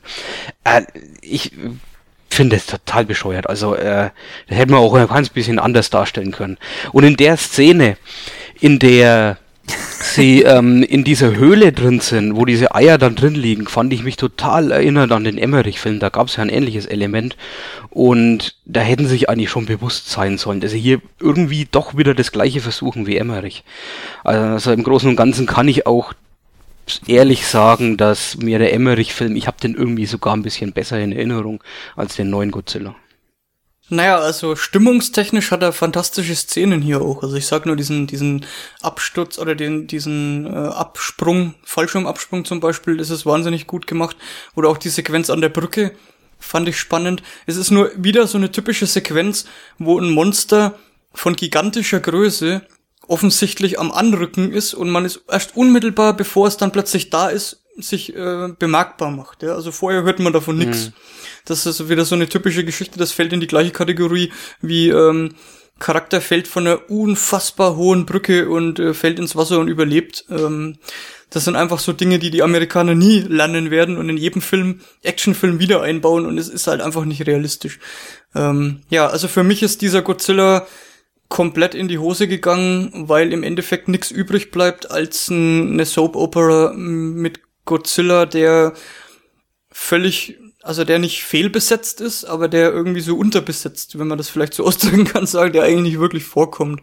Und ich meine, der Film heißt Godzilla und nicht irgendwie unfassbar langweiliger Charakter von Aaron Taylor Johnson gespielt, sondern eben halt Godzilla. Also als Godzilla-Fan fand ich mich total verarscht von dem Film.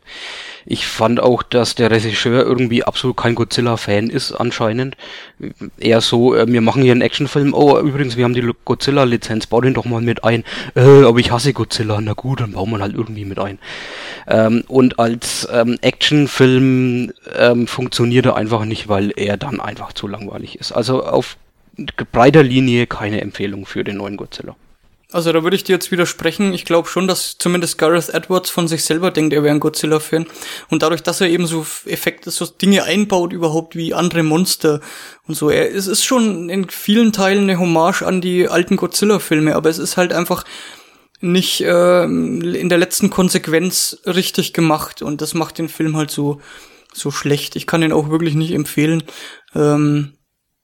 Vielleicht ein etwas sympathischerer Hauptcharakter hätte es vielleicht ausgemacht. In Filmspotting wurde so schön gesagt, Aaron Taylor Johnson hat wahrscheinlich mehr Namen als Gesichtsausdrücke.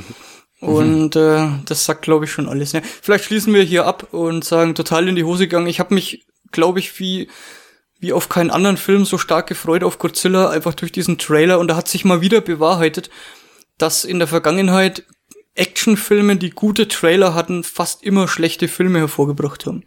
Ja, kann ich nur zustimmen. Aber ich würde mal sagen, wir gehen zum nächsten Thema über und bleiben beim Thema. Wir kommen nämlich zum Comic Quick Check.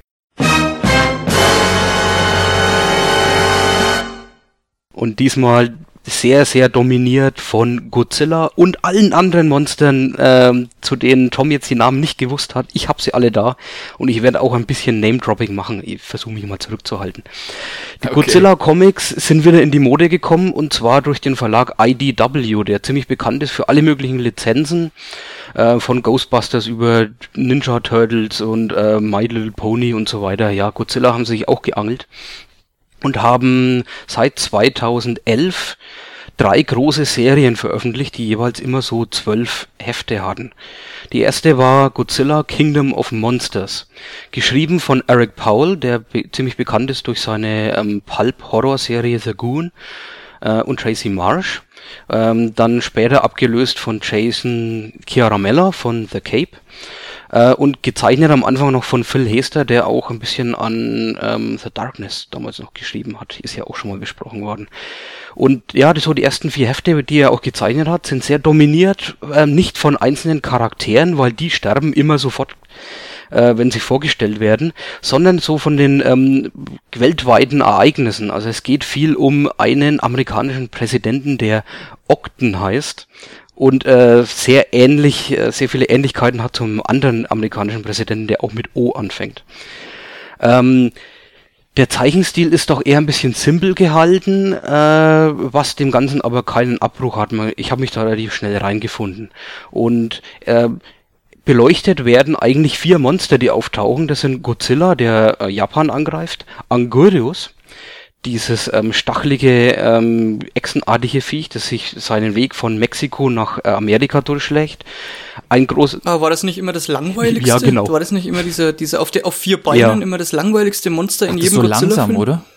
Ja, ich meine, das einzig Coole, was er machen kann, ist zu einem Ball formen und jemand anspringen, weil er ja solche Stacheln hat. Ansonsten ist er wirklich auch, wird sogar später mal angesprochen als der immer verliert. Ein großes Ei wird in Russland gefunden, aus dem dann natürlich der große Flugsaurier Rodan schlüpft irgendwann. Und in Frankreich ist so ein komisches Viech, so raupenähnlich, aber nicht Mothra, sondern das böse Gegenstück zu Mothra, Batra. Ja, und diese 4 Monster verwüsten dann die ganze Welt und die amerikanische Regierung und auch die anderen Regierungen versuchen, dem irgendwie Einhalt zu gebieten, haben aber absolut keine Chance. Das ist eigentlich eher so ein Endzeit-Szenario. Später in der Serie Kingdom of Monsters wechselt dann der Zeichner. Victor Santos übernimmt das Ruder, der auch schon mal der Maistempler gezeichnet hat. Im Zeichenstil ändert sich nicht allzu viel. Er hat ja auch einen eher schattenbasierten, einfachen Stil. Aber in der Story, weil jetzt schwenkt es über zu einem Charakter, einem Soldaten, der irgendwie wesentlich mehr Charakterzüge hat als in dem neuen Godzilla-Film. Und auch auf ein Kind trifft und das so mit durch die Welt nimmt. Und nicht nur die Monster stellen dann ein großes Gegenpart dazu da, sondern auch andere Charaktere, andere Leute, die halt dann eine große Gefahr darstellen, weil sie hauptsächlich auf der Suche nach Essen sind. Die Serie war nach 12 Heften durch, aber IDW hat weitergemacht, und zwar mit Godzilla. Ohne Untertitel. 13 Hefte kamen raus, 2012 bis 13. Zeichner und Autor haben sich komplett geändert. Dwayne Zwerinski, der viel von Marvel schon geschrieben hat, und Simon Gain, dessen Stil irgendwie ein bisschen an den Stil von Richard Corben erinnert. Die Story schwenkt auch wieder komplett um, neue Charaktere. Ein Anti-Monster-Squad versucht auf eigene Faust Monster zu besiegen und den Weltregierungen ein Lösegeld quasi dann abzuhandeln. Diese Anti-Monster-Squad, die gab's doch in diversen Filmen in den 70ern auch, oder? Ja, kann mich nicht so erinnern. Ich habe nicht mehr genau die Abkürzung im Kopf, aber da gab's diverse Anti-Monster-Einheiten spezialisiert. Aber weil du gerade gesagt hast, Richard Corben, das ist ja ein ganz eigener Stil, der eher so aus dem Horror-Genre kommt. Passt das zu Godzilla? In gewisser Weise schon, weil sie so ein bisschen so ein Augenmerk eben auf die Charaktere, die Leute haben. Und da ist ein bisschen Horror schon mit drin. Ehrlich gesagt, zu der vorherigen Serie hätte es besser gepasst als hier zur zweiten Serie, aber ich habe nur stilistische Elemente davon entdecken können. Es ist wahrscheinlich sehr groß inspiriert von Richard Corben, aber ich finde, der Stil passt trotzdem irgendwie dazu, weil Godzilla ist in gewisser Weise auch postapokalyptisch und Horror, oder besser gesagt mitten in der Apokalypse, ja. Es tauchen dann wieder einige neue Monster auf, Titanosaurus und endlich dann auch Mothra und leider auch die zwei kleinen Damen, die immer dazu auftauchen, die ich als das Schlimmste und Langweiligste in den Godzilla-Filmen früher immer fand. Aber dann kommt auch ein Element dazu, das immer wieder in Godzilla-Filmen da war, und zwar Godzilla ist nicht der Feind, sondern ist eigentlich die Lösung, weil er andere Monster bekämpft und dann auch hoffentlich besiegt. Und gerade 4 große, wichtige Monster tauchen hier auf, die man so kennt. Gigan ist eines, das immer wieder wir vielleicht kennen, der mit der Kettensäge im Brustkorb. Und auch dann so neuere wie Space Godzilla oder Monster X aus Godzilla Final Wars. Und Hedorah, das Smog-Monster, taucht auch wirklich mal auf. Hedorah hieß das, genau. Richtig. Dann gab es wieder eine große Umschwenkung. Die dritte Serie, die sie angefangen haben, Godzilla Rulers of Earth, seit 2013. Jetzt gerade sind so ungefähr 12 Hefte durch, die große Storyline, und es ist auch jetzt verlängert worden. Sie machen nicht eine 4. Serie, sondern machen hier einfach weiter mit Rulers of Earth. Es geht jetzt auch endlich mal um Aliens. Die waren auch immer ein großes Element von früheren Godzilla-Filmen. Neue Aliens, 2 verschiedene Rassen tauchen auf, die die Erde bedrohen und auch Monster auf die Erde schicken, um die Menschheit zu schwächen.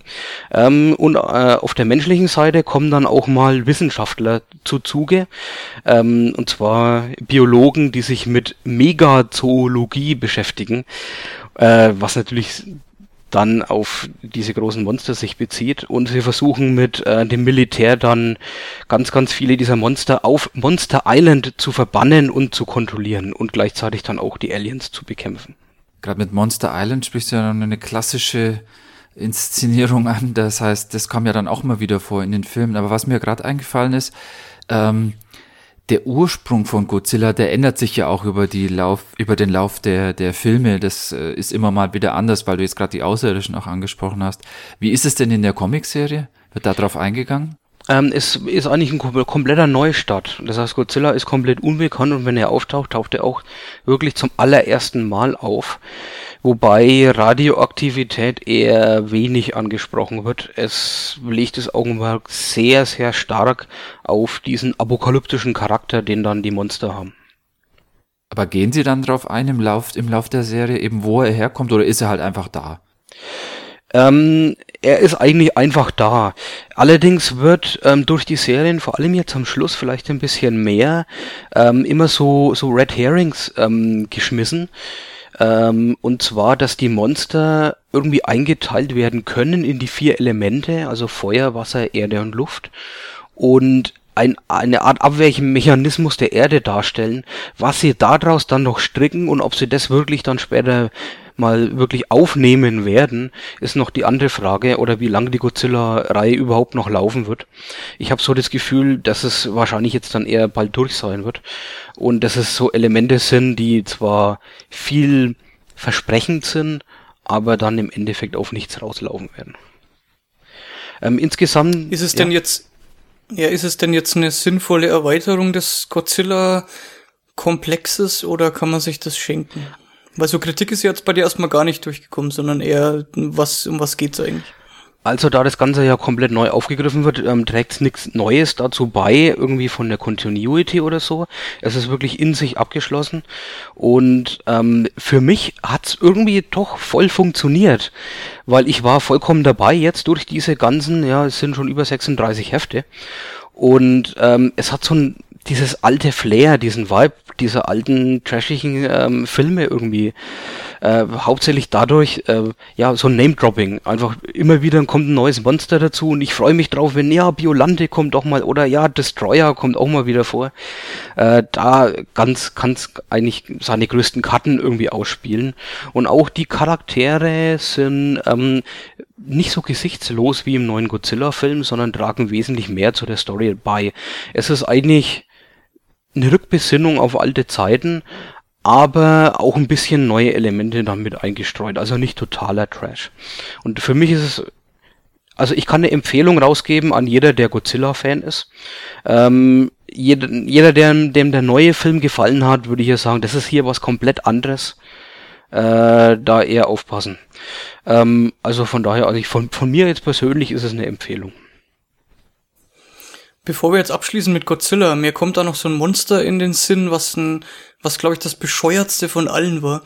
Und zwar sah das aus wie so ein auf zwei Beinen laufender Hase mit so abgeknickten Ohren. Ja, das ist King Caesar. So ein Fell. Der taucht auch mal King kurz Caesar, auf. Ja. Genau. Der war immer das schnellste Monster, weil der hat wirklich die anderen angerannt und niedergerungen und so. Also ich fand das immer irgendwie, auch wenn es total bescheuert aussieht, habe mich jedes Mal gefreut. Es sah total bekloppt aus und es war, glaube ich, neben dem Godzilla-Sohn so wirklich das bescheuertste Kostüm in der Geschichte von Godzilla. Der kommt vor in King Kong gegen Godzilla von 74. Aber King Kong kommt nicht vor. Nee. In diesem Film. King Kong ist, glaube ich, hier Mecha-Godzilla. Ja, das ist ja das Blöde, was wir vorhin schon angesprochen haben. Das müsste der Auftritt von Mecha-Godzilla gewesen sein, ja. Ja, da gibt's diverse Publikationen, unter anderem auch von Jörg Buttgereit, die ich empfehlen kann, wenn die überhaupt noch erhältlich sind. Ich habe mir in den 90ern diese Bücher gekauft. Da wurde das schön abgehandelt und da standen alle Alternativtitel dabei. Denn es war wirklich nicht ganz einfach, wenn auf Bayern 3 oder Südwest 3 so ein Film kam, den erstmal einzuordnen. Okay, das war ein kleiner Ausflug auch wieder in unsere Jugend und Godzilla, der fasziniert mich nach wie vor und ich kann mich echt nicht mehr erinnern, den ersten Film überhaupt mal gesehen zu haben. Habe ich bestimmt, aber ich habe echt keine Erinnerungen mehr dran, deswegen werde ich das nochmal nachholen, glaube ich, in nächster Zeit. Okay, bleiben wir beim Comic Quick Check und machen ein kleines Update für die Serie The Walking Dead, die ein ständiger Begleiter hier im Nerdwana Podcast ist. Und da gibt's jetzt eine schöne Geschichte, die einen Abschluss gefunden hat und da lässt sich ganz gut einhaken, um mal wieder das Comic aufzugreifen, denn es gab eine 12 Hefte lange Geschichte, die sich All Outer War nannte. Das heißt, wie der Titel schon beschreibt, ging es da wirklich zur Sache und da gab es mit einem neuen wirklich Villain, so als Nachfolger von The Governor, diesen Negan, gab es einen Gegenspieler von Rick und seiner ganzen Mannschaft, die sich zu dem Zeitpunkt schon in einer sehr großen Siedlung, über mehrere Siedlungen kann man fast sagen, verstreut aufgehalten haben und die von diesem Negan erpresst und attackiert wurden und das Ganze ging 12 Hefte lang und ist jetzt zum Abschluss gekommen. Ich habe schon die 2 nachfolgenden Hefte gelesen, aber die haben jetzt mit der Storyline eigentlich wenig zu tun, denn die hat also um diesen Negan hauptsächlich wirklich Abschluss gefunden. Stefan, wie ging das dir? Das war ja jetzt eine Geschichte, die wieder sehr zentral an einem Platz gespielt hat, wo wir immer der Meinung waren, die Serie ist am schönsten, wenn alles unterwegs ist, wenn sie on the run sind. Wie hat dir diese epische Kriegsgeschichte, die am Schluss ja dann wirklich so ein All-Outer War auch nicht gewesen ist, wie hat dir das gefallen? Also, Ich fand es insgesamt nicht so spektakulär, wie es am Anfang angepriesen worden ist.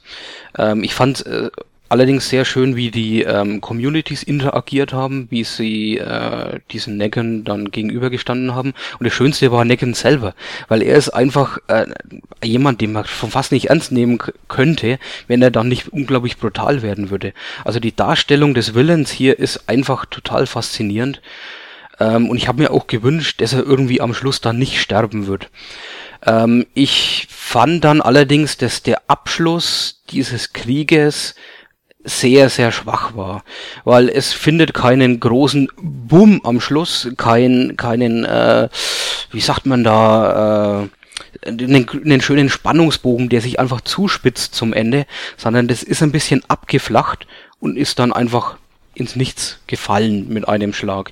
Ist ein bisschen verpufft am Schluss. Ja, genau. Und deswegen war ich ziemlich enttäuscht, wie ich es dann gelesen habe. Muss jetzt allerdings sagen, ich bin auch wieder ein bisschen gespannt, wie es dann weitergeht, weil sie haben sich eigentlich durch das Ende jetzt noch ein bisschen Potenzial eben aufgehoben und das fand ich ganz schön dann.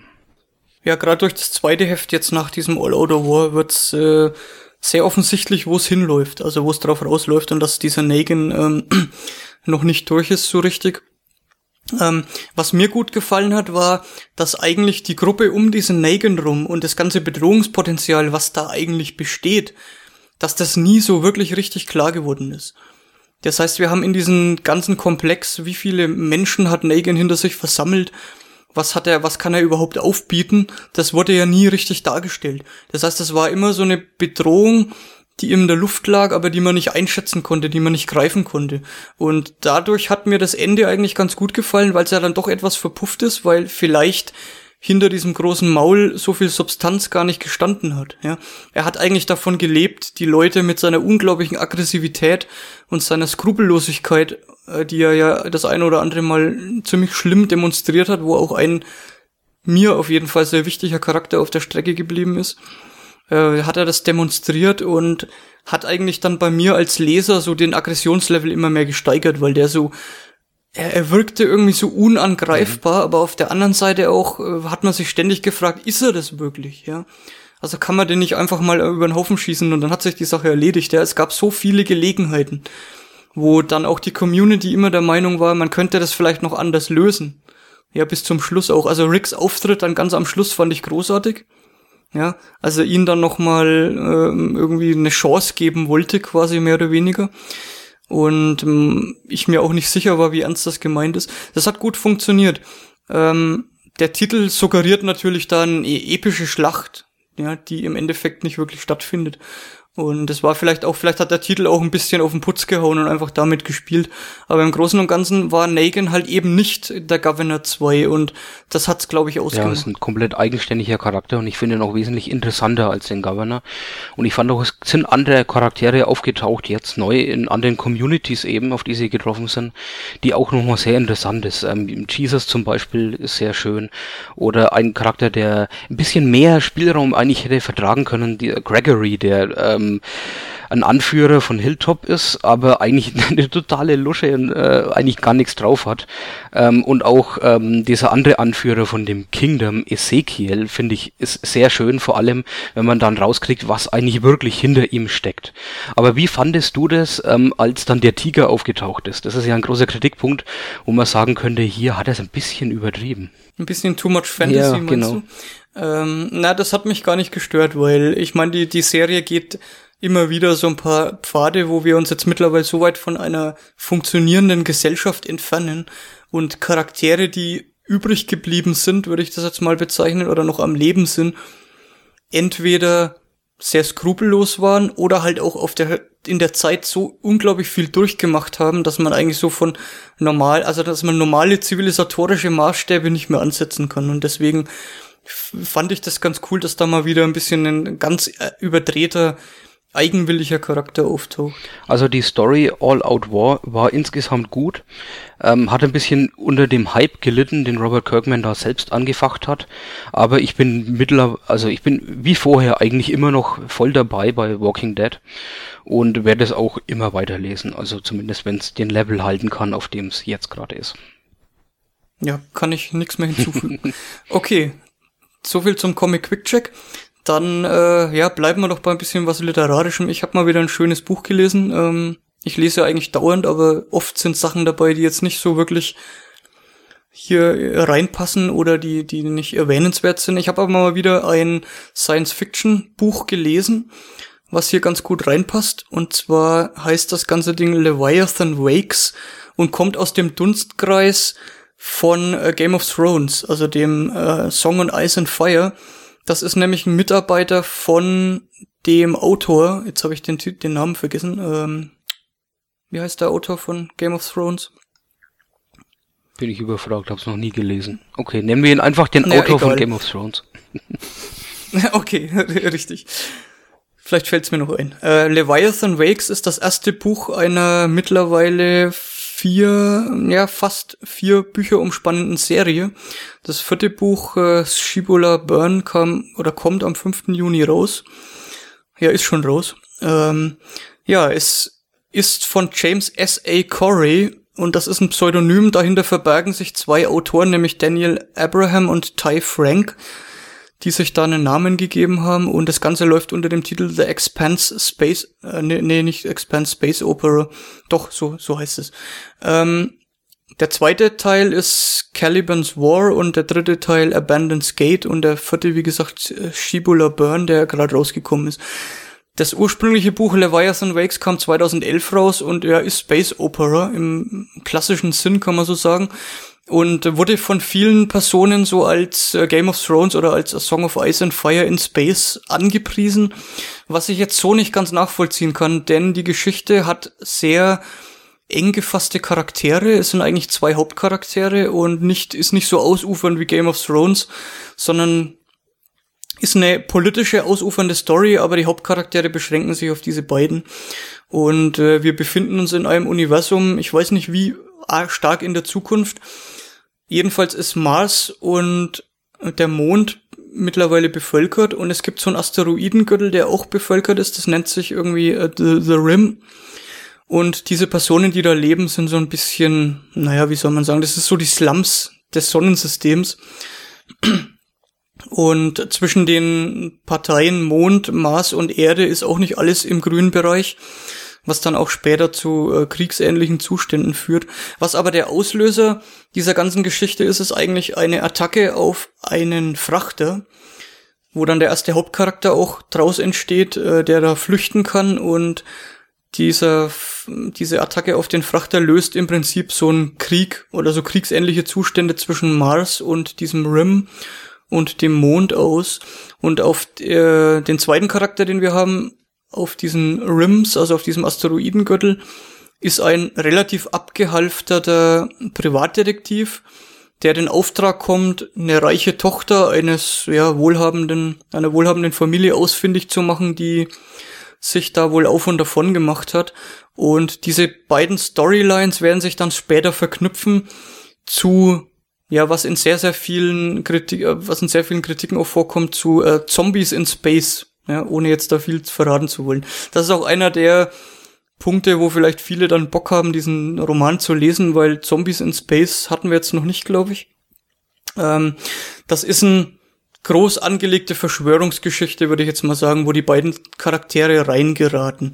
Und was mir an dem Roman relativ gut gefallen ist, vor allem das Setting, weil wir wieder 2 Charaktere haben, wo wir uns eigentlich immer nur so im Dunstkreis dieser Charaktere bewegen, aber so ein Feeling dafür kriegen, was hier auf dem Spiel steht. Ja, also dieser drohende Krieg wird sehr gut beschrieben, der da heranrollt und wo die beiden Charaktere eben versuchen, da auch dem ganzen Einhalt zu gebieten.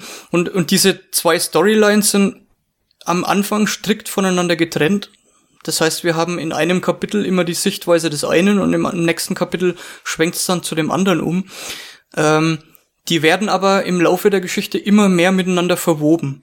Und ab dem Punkt, wo diese beiden Charaktere dann auch aktiv miteinander oder aufeinandertreffen, behält er diese Sichtweise dieser streckten Charaktertrennung aber bei. Das heißt, immer wieder werden auch in bestimmten Kapiteln dann nur die Sichtweise eines Charakters gezeigt, obwohl die beiden schon mittlerweile miteinander interagieren. Ja, das ist dann, glaube ich, das, wo du George R.R. Martins Game of Thrones schon angeteasert hast, dass das hier im Vergleich ist, die Bücher funktionieren auf ähnlicher Weise.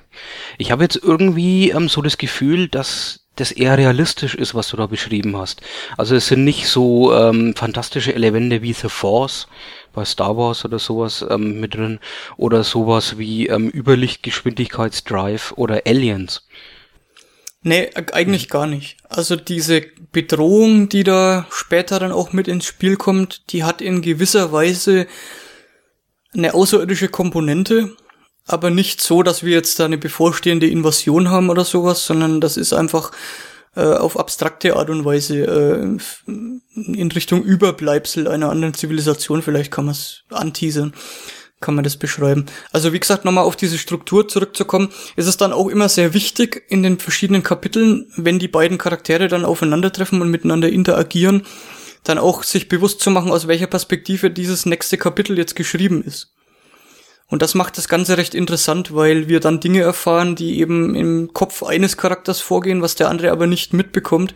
Und im nächsten Kapitel, wenn es dann umschwenkt auf den Charakter Nummer 2, dann auch uns bewusst sein muss, was jetzt da vorneweg nur im Kopf des einen stattgefunden hat. Das finde ich ein sehr interessantes Konstrukt, was auch bis zum Schluss durchgezogen wird und was auch funktioniert hat. Geht die Geschichte dann eigentlich noch weiter? Also kommen da noch Folgeromane? Ist da was abzusehen oder ist das zu Ende? Oder gibt's die vielleicht sogar schon? Du meinst jetzt ich habe gerade eben vorhin schon gesagt, es gibt 4 Romane. Das habe ich gerade verpasst. Ja. Es gibt mittlerweile 4 Romane, der 4. ist gerade eben erschienen am 5. Juni. Und wie weit das jetzt noch geht, weiß ich nicht. Ich habe auch Lust bekommen, weiterzulesen, wenn auch der erste Roman mit einem ziemlichen Bedrohungsszenario für die Zukunft allerdings schon einen Abschluss gefunden hat. Ja, also es ist nicht ein Cliffhanger, aber man weiß, wo es hingehen wird. Und er mixt wahrscheinlich auch die Charaktere für den nächsten Roman ein bisschen neu durch, denn es werden nicht alle den Roman überleben, vielleicht so viel, ohne zu viel zu verraten. Also Leviathan Wakes, da steckt ja auch so ein bisschen drin, da erwacht irgendwas Bedrohliches einfach auch. Und das wird sich dann auch in den weiteren Romanen wahrscheinlich noch ausbauen. Was du gesagt hast, Stefan, es ist auf jeden Fall ein realistisches Zukunftsszenario. Es gibt auch so ein paar komplett Verrückte, die mittlerweile einen Außenposten auf dem Jupiter installiert haben, die da aber unter sehr menschenunwürdigen Zuständen auch dahin vegetieren. Wissenschaftler, die da zu Forschungszwecken drin sind, also das ist so das Setting im Prinzip. Und es gibt auch Terraforming, also die haben Teile des Mars und des Mondes tatsächlich terraformed, also können da auch existieren, können da ein relativ menschenwürdiges Leben führen. Und bei der ganzen Geschichte ist so diese Erde an sich, das ist irgendwie so im Hintergrund. Das ist so der Ursprung der Zivilisation, das ist irgendwie so der alte politische Mief, der da noch irgendwie stattfindet und der noch Einfluss ausübt und man will sich mit denen irgendwie nichts verscherzen. Also es ist irgendwie so die preußische Komponente, vielleicht wenn man das auf Deutschland bezieht, so ein bisschen, ist die Erde, die jetzt hier aktiv im ersten Roman nicht wirklich teilnimmt, aber die vielleicht auch noch eine Rolle spielen. Auf was lässt man sich dann da eigentlich ein? Ist das so ein 1000-Seiten-Monster, das dann die restliche Lebenszeit einem schluckt, oder ist es ein eher kurzer Roman?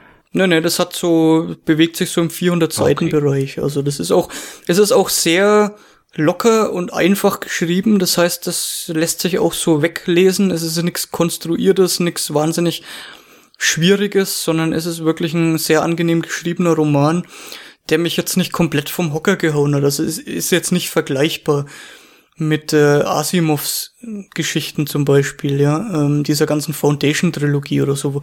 Das hat da viel mehr Gewicht und ist viel epischer und ist vielleicht auch im Science-Fiction jetzt viel bedeutender. Aber es ist wirklich für zwischendurch, es ist ein netter Roman, wo man vielleicht gerade auch Lust bekommt, da weiter dabei zu bleiben. Also ich kann Leviathan Wakes so als lockere Kost für zwischendurch mal empfehlen, auf jeden Fall. Wie bist du drauf gestoßen? Ich bin drauf gestoßen, weil eine Verfilmung angekündigt ist. Es ist noch nicht so was wirklich Konkretes, aber ich habe irgendwo die Nachricht gelesen, ich glaube bei Blaster, das ist ja so eine Science-Fiction-Seite, die alles irgendwie so ein bisschen abhandelt, was popkulturmäßig im Science-Fiction-Bereich gerade passiert, und da wurde angekündigt, dass in Planung ist, den Leviathan Wakes zu verfilmen, und dann dachte ich mir, okay, was ist das?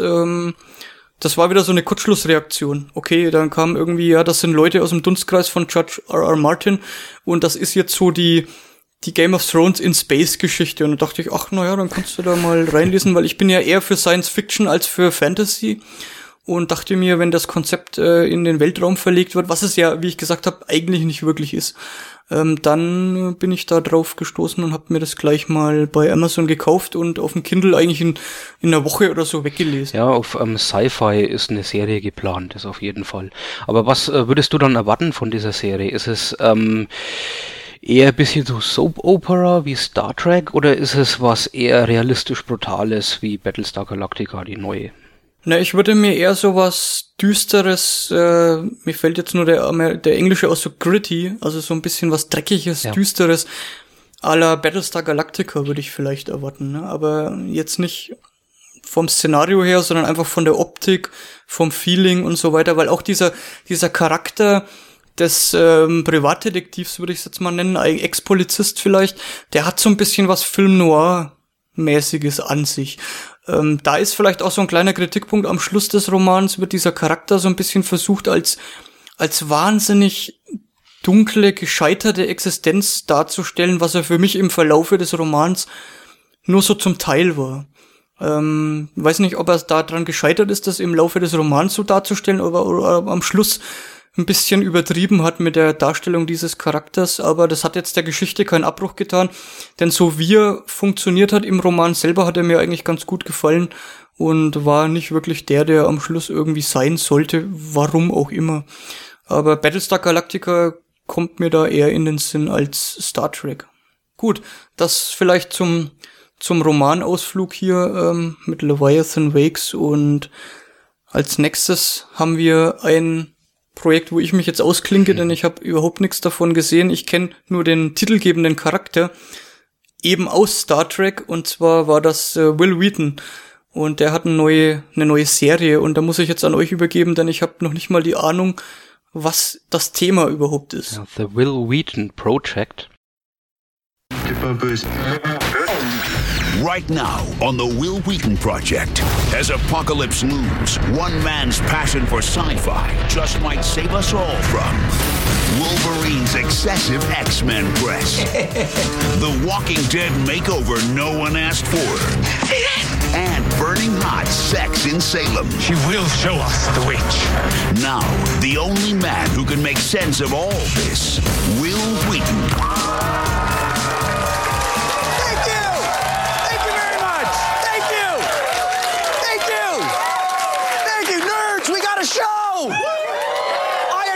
Will Wheaton, it says so right in the title. And some of you younger viewers may know me as that guy from that poster over your aunt's bed.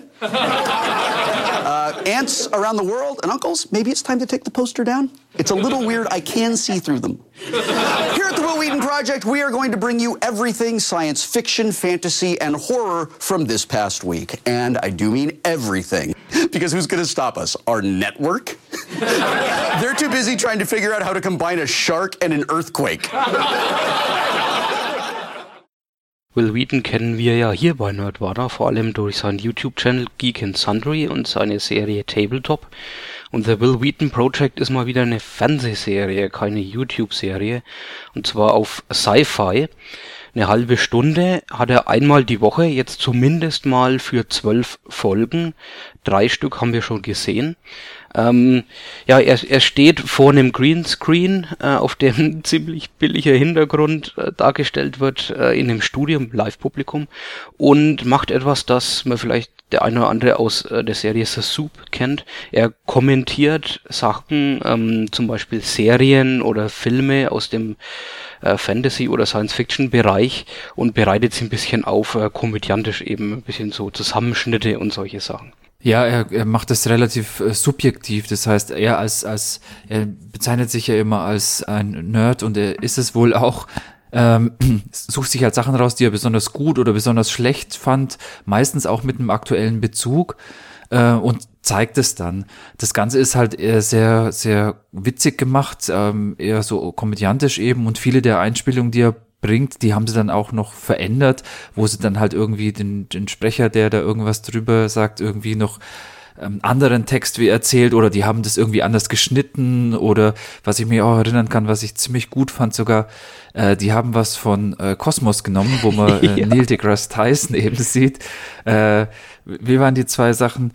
Neil deGrasse Tyson explains the universe drunk oder so. Und dann zeigen sie halt eine Sequenz, wo er halt irgendwie ein bisschen verlangsamt ist und das Ganze sieht dann halt aus, als wäre er total besoffen. And now, exploring the cosmos with Neil deGrasse Tyson. Stone. Can you see me? Can you hear me? How? This has been Exploring the Cosmos with Neil deGrasse Tyson. Stone. Ganz witzige Sachen.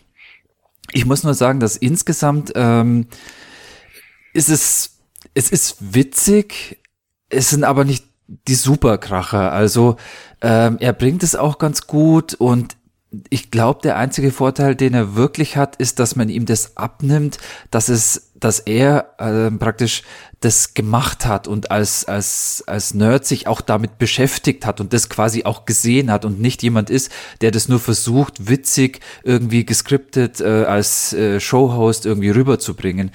Mal schauen, wie es sich entwickelt. Ich habe jetzt auch die 3 Folgen eben, die wir bisher so sehen konnten, angeguckt und fand die schon, man kann sie angucken, aber es ist jetzt nichts, wo ich sofort jedem sage, guck dir das an, das ist das Beste, was es total im Fernsehen gibt oder so. Ja, es hat halt immer noch irgendwie diesen YouTube-Charakter, denn kriegt die Serie nicht los.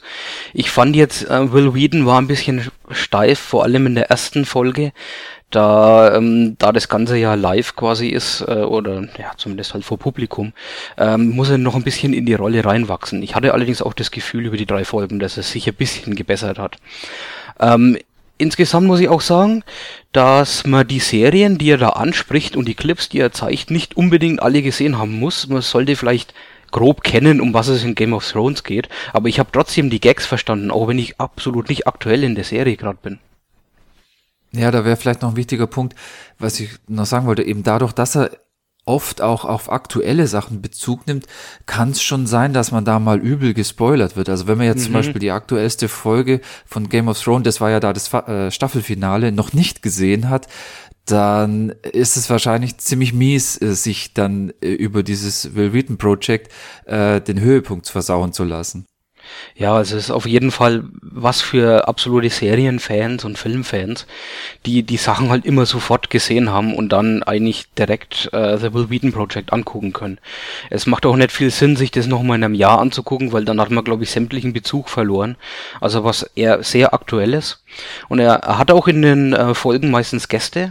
In der ersten kommt schon mal Chris Hardwick, der einen Podcast hat, The Nerdist, da ziemlich bekannt ist, eben ähnliche Sachen eigentlich macht und auch die Serie The Talking Dead hat, diese Talkshow nach The Walking Dead, und in der zweiten Folge kommt natürlich dann gleich Felicia Day, auch von Geek and Sundry. Das war mir vollkommen klar, dass die in einer der ersten Folgen auftaucht. Und in der dritten Folge ist auch schön, da besucht er die Studios von Seth Green und Robot Chicken. Das fand ich auch ziemlich cool. Man hat sogar schön was gesehen, wie die diese Aufnahmen eben immer machen, die Stop-Motion-Filme und sowas. Das fand ich jetzt, also da ging es gar nicht irgendwie darum, das besonders witzig rüberzubringen, sondern das fand ich einfach sehr interessant. Also ich könnte es auf jeden Fall jedem empfehlen, der ein bisschen so Serien guckt und der vor allem Will Wheaton kennt und ihn mag, auch wenn er jetzt kein guter Schauspieler ist, aber sagen wir mal, wer Geek and Sundry sowieso guckt, für den ist Will Wheaton absolut kein Fehler. Ich habe jetzt nicht aufgepasst, aber wie lange dauern die Folgen, habt ihr das gesagt? Ist so eine halbe Stunde. Genau, und wenn man es ohne Werbung guckt, dann halt 21 Minuten. Ja, bin mal gespannt, wie das Ganze laufen wird. 12 Folgen werden es insgesamt. Ob es jemals verlängert wird, ich habe so meine Zweifel, ehrlich gesagt, weil das Ganze dann doch nochmal bisschen zu nerdig ist wahrscheinlich für so einen Fernsehsender. Aber auf jeden Fall werde ich mir das bis zum Ende durchgucken. Was ich interessant finde, du hast es ja schon angesprochen, dass es jetzt so eine Art YouTube-Charakter eben hat, dass es also so wirkt, als wäre es praktisch für YouTube produziert. Da bin ich mal neugierig, wie sich das, also wir haben ja oft mal drüber gesprochen, dass wir eine super produzierte, zum Beispiel gerade bei Tabletop, was jetzt für Will Wheaton ja im Vergleich so gut passt, dass es eine super produzierte YouTube-Serie ist, die halt auch so im Fernsehen kommen können. Jetzt haben wir gerade darüber gesprochen, dass das eben eine Fernsehserie ist, also fürs Fernsehen produziert, aber eher so ein bisschen wie YouTube aussieht. Ich glaube, das wird sich da noch viel stärker vermischen in Zukunft, so dass man eigentlich nicht mehr so genau erkennen kann, wofür das jetzt ursprünglich mal produziert war, weil wenn jetzt, sagen wir mal, in einem halben Jahr oder sowas die Folgen auf YouTube, oder wahrscheinlich sind die schon alle da, zu sehen sind, dann kannst du wahrscheinlich im ersten Moment gar nicht mehr erkennen, wurde das jetzt für YouTube selber produziert oder ist das Fernsehproduktion? Ich glaube, das vermischt sich immer mehr. Ja, das merkt man vor allem, da das teilweise schon Live-Publikum in beiden Elementen verwendet wird oder in beiden Medien. Aber ich finde auch, es ist mir gerade so gekommen, das gab's eigentlich früher schon, weil die Show und auch solche Shows wie The Soup oder sowas haben einen sehr, sehr starken Charakter von so alten MTV-Sendungen, wo es einfach einen Moderator hinstellen und dann Clips eingespielt werden. Also das gab's schon von früher und ehrlich gesagt gefällt mir das mal gar nicht so sehr. Ich muss auch sagen, im Grunde ist das Konzept, das The Will Wheaton Project hier verfolgt, nicht ganz so meines, weil ich es nicht so elegant finde. Er steht halt irgendwie so steif da und dann werden Clips eingespielt. Ist nicht so ganz meins. Es lebt halt eigentlich hier von ihm und von dem Witz. Aber noch mehr solche Sachen könnte ich dann, glaube ich, auch nicht ertragen. Na gut, also soweit, auch wenn das jetzt ein bisschen ernüchternd war bei mir am Schluss, doch eine Empfehlung auf jeden Fall für Nerds. Ja, mal gucken, was das wird. Das hast du ja schon gesagt, ja. Ja. Ich habe dann noch eine andere Fernsehserie gesehen.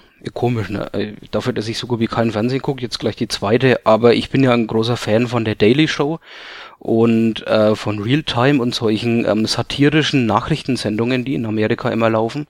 Und da gibt's jetzt einen Ableger quasi von der Daily Show, ganz neu, Last Week Tonight with John Oliver.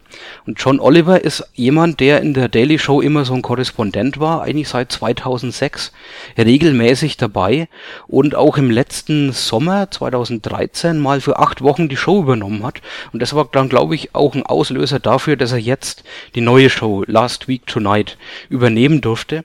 Sie kommt einmal die Woche, immer sonntags, dauert auch eine halbe Stunde und ist sehr, sehr ähnlich zu der Daily Show aufgebaut. Also er moderiert und zeigt viele Clips aus den amerikanischen Nachrichten, witzige Sachen, hauptsächlich dann halt von Fox News und so, die sind halt die bescheuertsten.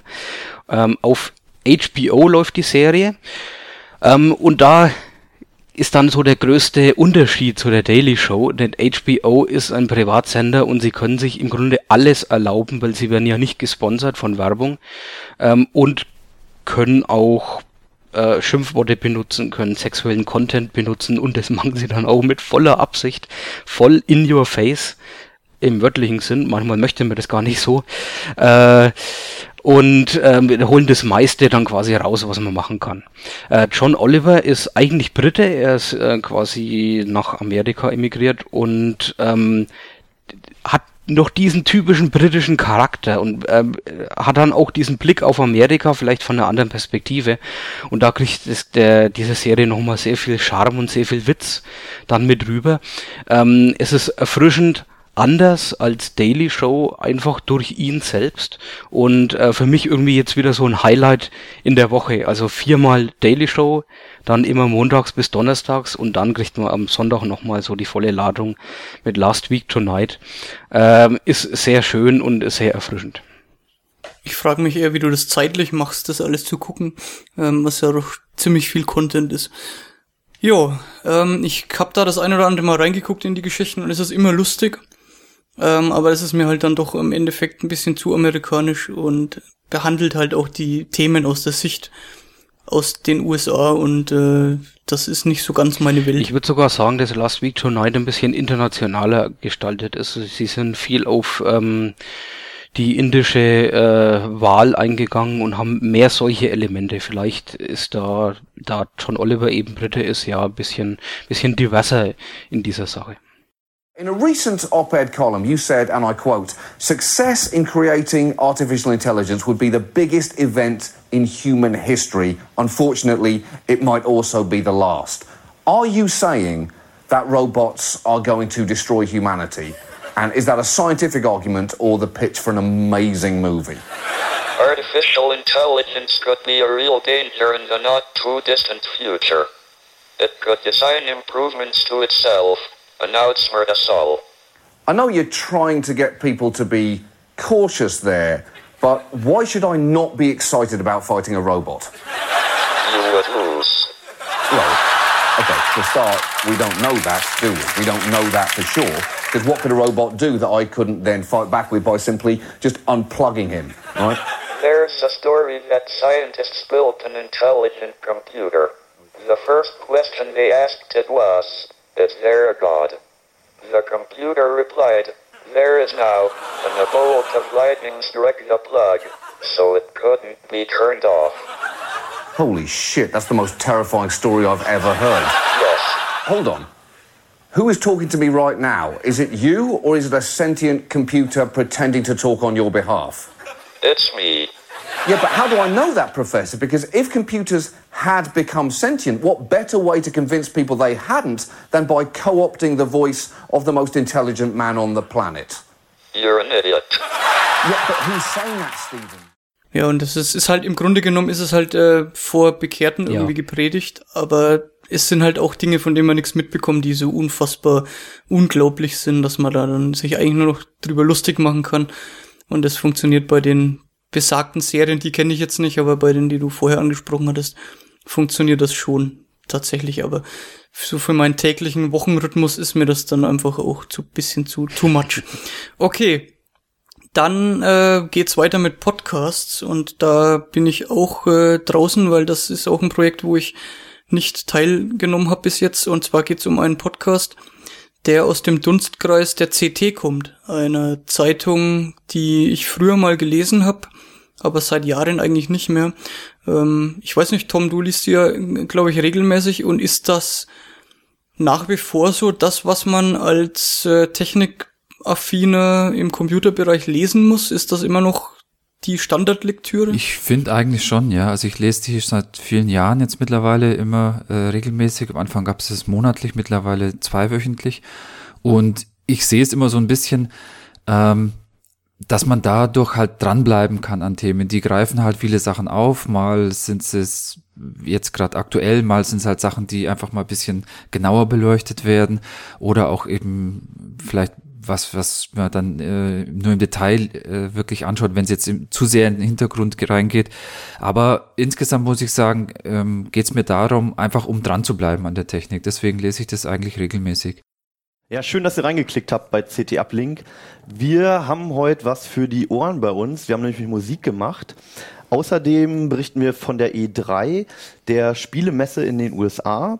Danach gibt's was auf die Augen, nämlich von der Display Week, einer Messe, wo es um OLEDs, 8K-Monitore und Glasfasertechnik geht.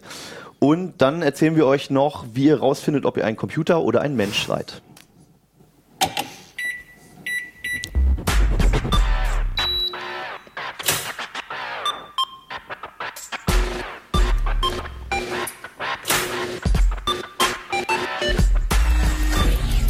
CT Uplink.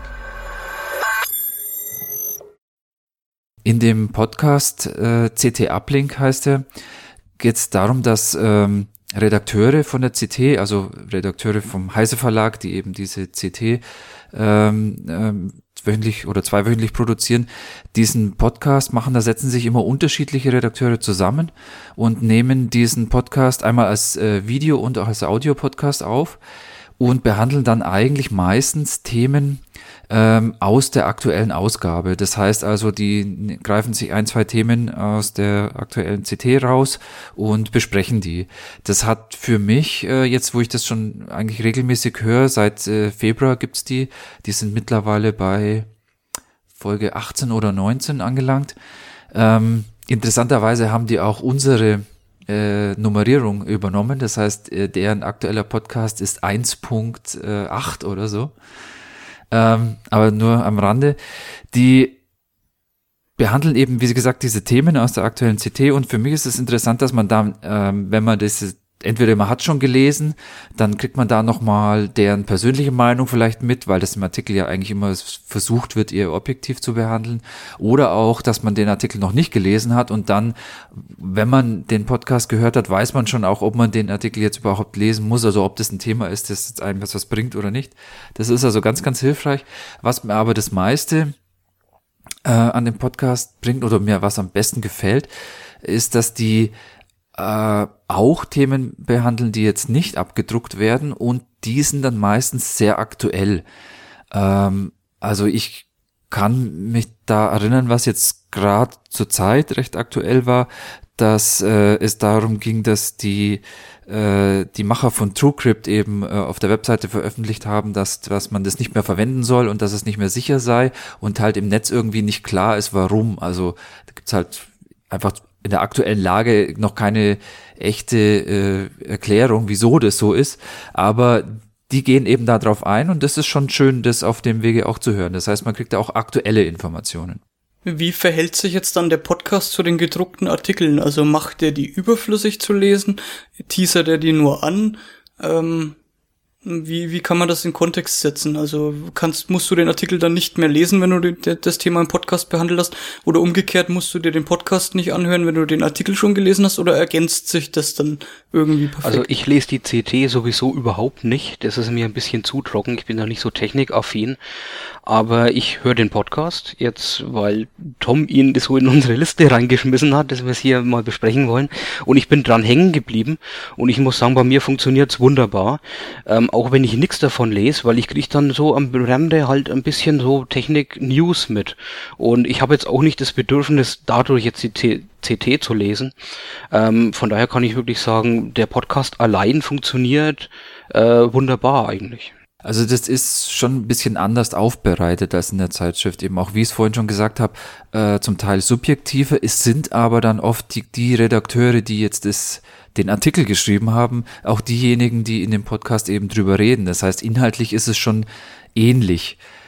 Ich kann mich erinnern, dass eben einer dort das Buch von dem Greenhalgh eben vorgestellt hat, dass er das, also praktisch die Rezension geschrieben hat für die CT und dann in dem Podcast eben auch drüber gesprochen haben, wie ihm das Buch gefallen hat. Und natürlich sieht man das dann, ist es inhaltlich erstmal als Rezension gesehen ziemlich das Gleiche. Das heißt, ich habe den Artikel dann nicht mehr gelesen, aber ich glaube, dass in dem Podcast da eben sogar noch ein bisschen mehr zu hören war, weil er halt seine persönliche Meinung auch so mit reingebracht hat. Er hat zum Beispiel beschrieben, dass er das Buch innerhalb von 24 Stunden gelesen hat und das würde er niemandem empfehlen, weil man sonst leicht an Paranoia leidet hinterher.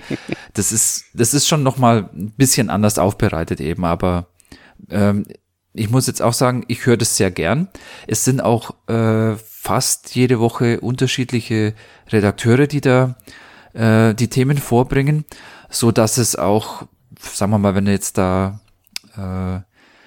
immer wieder die gleichen Leute wäre, könnte es vielleicht mit der Zeit irgendwie einseitig werden und die nehmen halt immer aus verschiedenen Sachgebieten die Leute dazu, dass es halt auch immer andere Schwerpunkte gibt und das macht das eigentlich sehr interessant.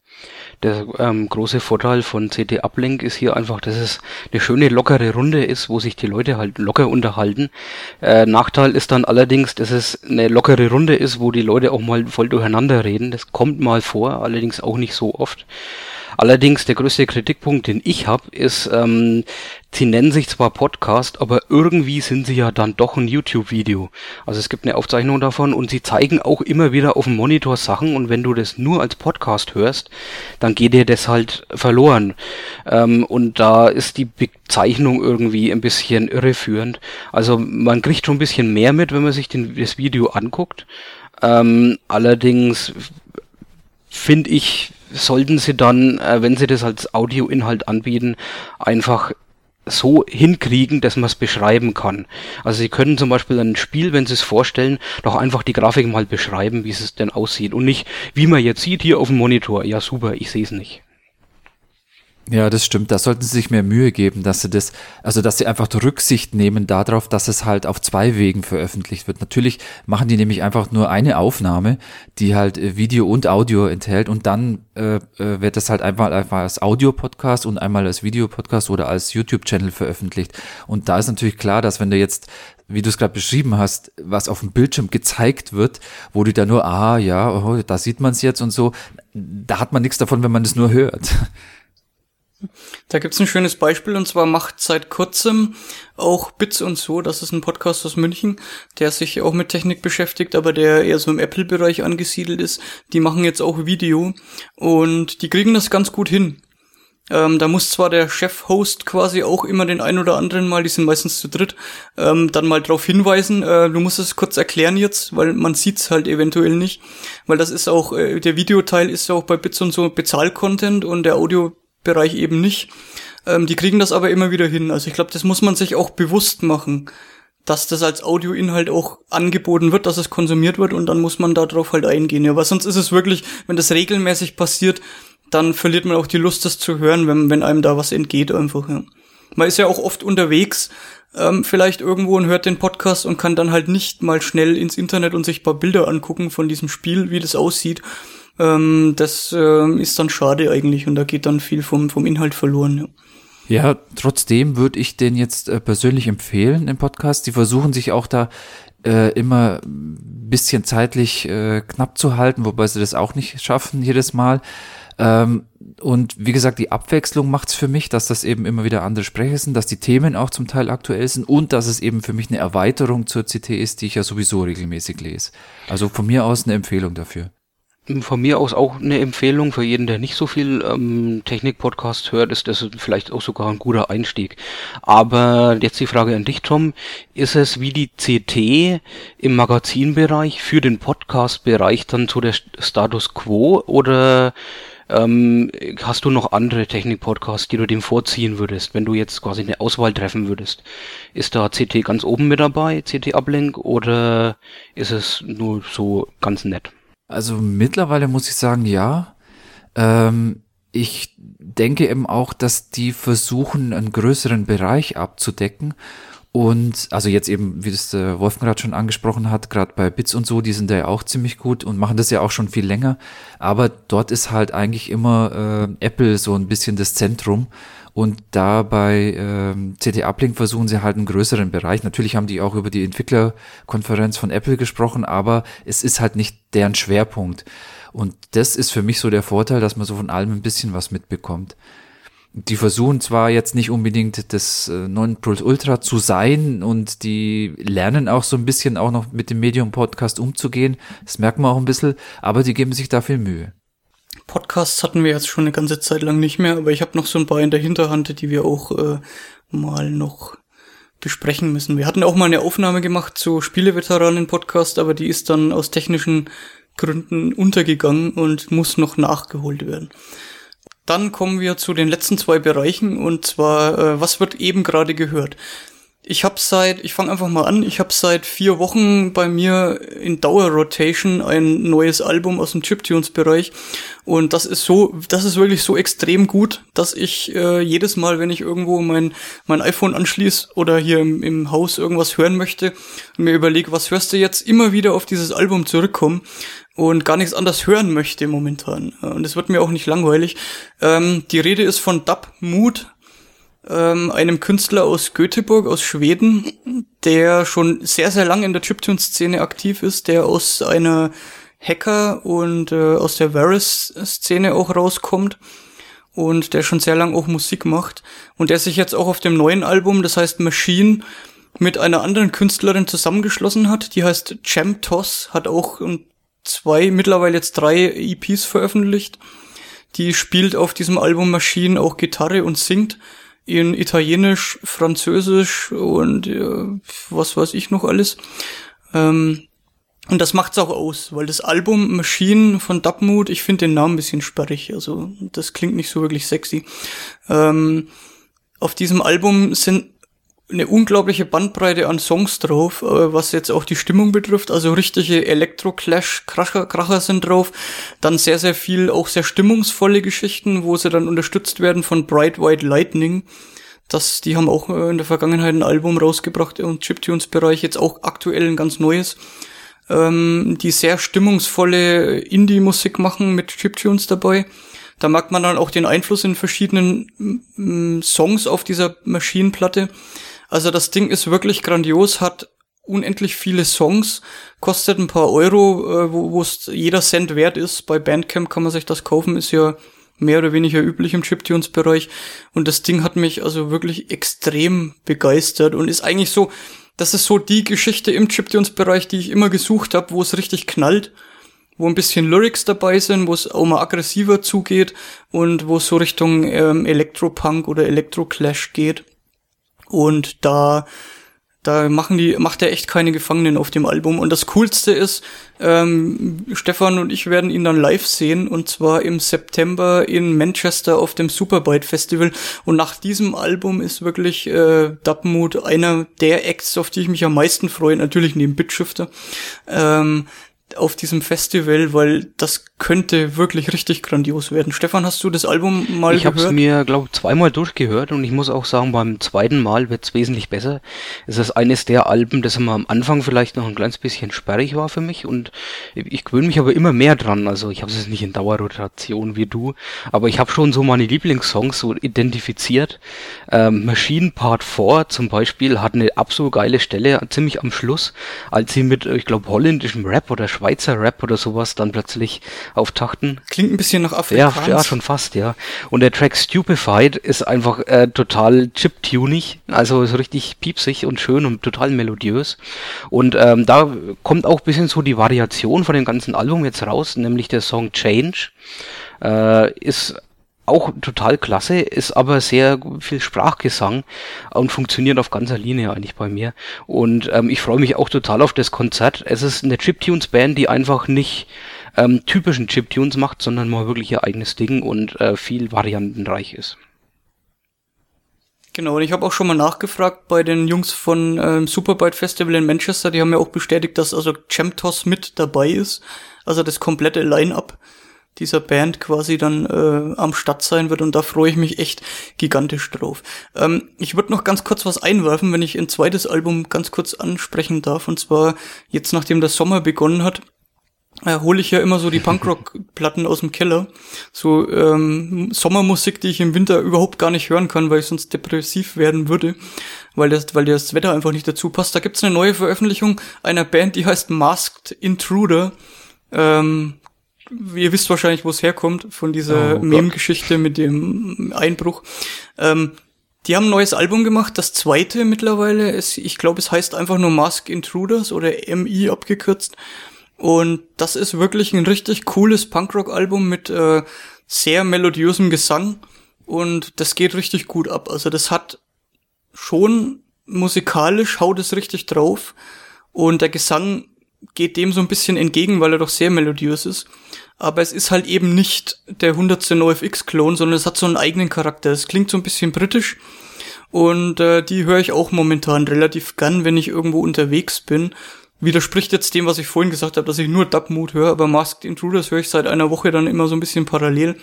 Und das eignet sich super, wenn man im Auto unterwegs ist und schwitzt wie die Hölle, weil, wie letzte Woche ja irgendwie mal 35 Grad waren. und dann Fenster runter und volle Kanne aufgedreht und dann kann die Umwelt um mich rum auch mal echt coole Musik hören, denn diese Autoprolls, die unterwegs sind, die hören ja meistens total schlechte Musik und dann nehme ich mir das einfach mal raus, da die Leute zu beschallen mit Masked Intruder. Das ist ein cooles Album, kann ich sehr empfehlen. Ja, wenn du das magst, dann kann ich das auch und einfach mal 2 Alben nennen.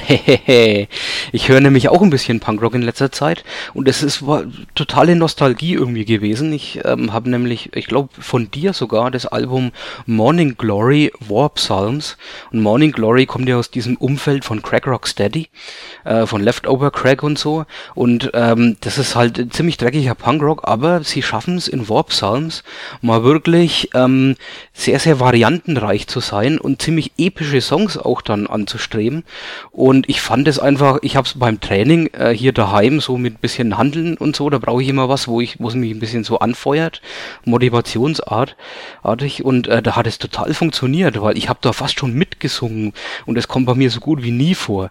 Da ist ein Song zum Beispiel, der heißt War Dance, und da war ich volle Kanne dabei, weil das ist so motivierend, einfach so wahnsinnig reintreibend. Und auch Punk's Not Dead, I Am, ist ein klasse Song, und ich kann das Album eigentlich total empfehlen, weil es nicht typischer Punkrock ist, sondern die versuchen hier wirklich mal ein bisschen was Neues reinzubringen. Ja, das ist aus dem Dunstkreis von Stuzza Crack, der ja diese ganzen Choking Victim und Leftover Crack Sachen gemacht hat, der kürzlich eigentlich bei, wie hieß die letzte Band, wo er aktiv war eigentlich? Egal, er hat auf jeden Fall hunderte von Bands in seinem Zeit schon gehabt, und mir war gar nicht bewusst, dass er bei Morning Glory dabei war. Die gibt's nämlich schon länger, die haben jetzt schon, glaube ich, 2 Alben vorher. Er war da, glaube ich, nicht dabei. Da, glaube ich, war er nicht dabei. Er ist jetzt kürzlich erst eingestiegen. Ja.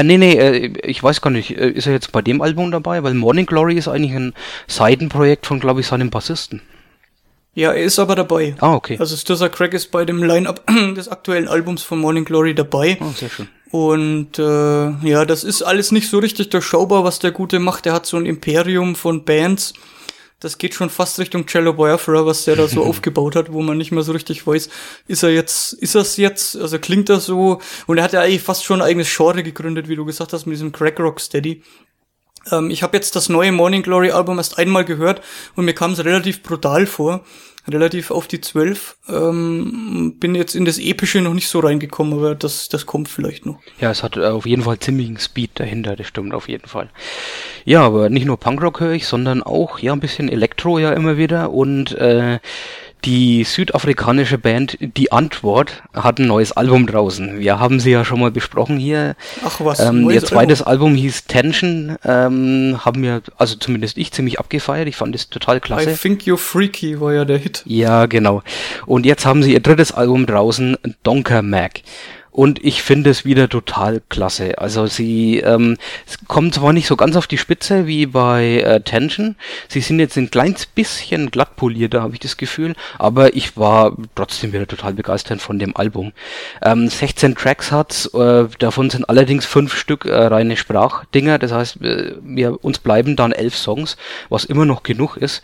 Und ja, sie sind ein bisschen professioneller geworden, aber ihren Variantenreichtum haben sie nicht verloren. Weil sie haben hier noch alles drin von Hip-Hop, Rap, Trance, Rave und Techno ist mal wieder irgendwie alle Sparten bedient, und natürlich wieder mit der nötigen Ironie und ja, Selbstironie das Ganze. Die brennende Frage ist natürlich schon, gibt's schon Videos? Denn die waren nämlich immer absolut sehenswert in der Vergangenheit und haben so den ganzen Wahnsinn dieser Band nochmal so optisch dargestellt. Ja, es gibt 2 Single-Auskopplungen und da gibt's eben auch 2 Videos. Das erste war Cookie Thumper, und das ist so ein Song von Yolandi Visser, der Sängerin, und das Video ist total klasse. Vor allem der Schauspieler ist fast übertrieben, aber der eine Charakter, der dargestellt wird in dem Video, mit seinen fehlenden Schneidezähnen, sieht aus wie ein Vampir und hat dann noch so an den Pupillen irgendwas verändert, sieht total freaky einfach aus, so wie es halt immer war. Der zweite Song, den sie dann veröffentlicht haben als Video, war Pitbull Terrier. Den fand ich jetzt, also der Song ist nicht so ganz meins und das Video ist ein bisschen Panne, weil der hat zwar ein ziemlich gut gemachtes Make-up, so eine Pitbull Terrier Maske auf, aber ich finde einfach, das sieht insgesamt dann doch irgendwie beschissen aus. Ja, also zum einen Yolandi Weiser ist ja irgendwie so eine Mischung aus irgendwie süß und creepy. Das fand ich, also ist immer so eine Gratwanderung bei ihr. Wie ist es bei dir mit diesen Alben? Weil ich habe bis auf wenige Songs, wie zum Beispiel I Think You Freaky oder I Think You Freaky, sind da bei mir wenig hängen geblieben, die ich wirklich hören kann. Also die höre ich einmal und finde es interessant und finde es irgendwie total abgefahren und kann auch die Ironie irgendwie rauslesen. Aber so als Songs, die ich dann irgendwie so nebenbei hören möchte oder die ich irgendwie cool finde, die länger bei mir hören, ist es nie gewesen. Da sind eigentlich nur so 2, 3 Songs übrig geblieben. War das bei dir bei den alten Alben schon anders oder ist das bei dem neuen jetzt erst anders? Das war bei mir eigentlich ab dem zweiten, ab Tension war es immer so, dass ich die Songs öfter gehört habe oder das ganze Album öfter. Was hier bei Donkermerk ein bisschen so der Fall ist, sie sind noch ein bisschen variantenreicher geworden. Das heißt, sie haben auch mal einen Love-Song, der eigentlich schon fast eine Überspitzung aller anderen Love-Songs ist. Den könnte ich mir jetzt, glaube ich, nicht so oft anhören. Der heißt Strunk und ist eine Mischung aus Stoned and Drunk, um Liebe zu beschreiben. Und auch der Song Sex zum Beispiel ist sehr viel seichter als manche andere, die voll auf die 12 hauen und dann voll das Techno- oder Trance-Ding rausholen, die mir immer schon ein bisschen besser gefallen haben. Von daher, ja, ich glaube, mit dem Album werde ich mir ein bisschen schwerer tun als mit Tension, aber Donkermerk ist dann insgesamt doch noch ein ziemlich cooles Werk. Und mein Lieblingssong ist der 3. auf dem Album, Happy Go Sucky Fucky. Ist brutales Techno-Ding. Und wenn Techno sich nicht selbst ernst nimmt, dann kann ich da voll mitgehen. Das muss man natürlich immer wieder sehen. Die Texte werden hier sehr dominiert von wegen, wir sind die Besten, wir haben jetzt das Geld, wir sind berühmt und ihr seid alle Loser. Und sie nehmen damit auch so ein Ding auf, das viele Rapstars eben immer machen.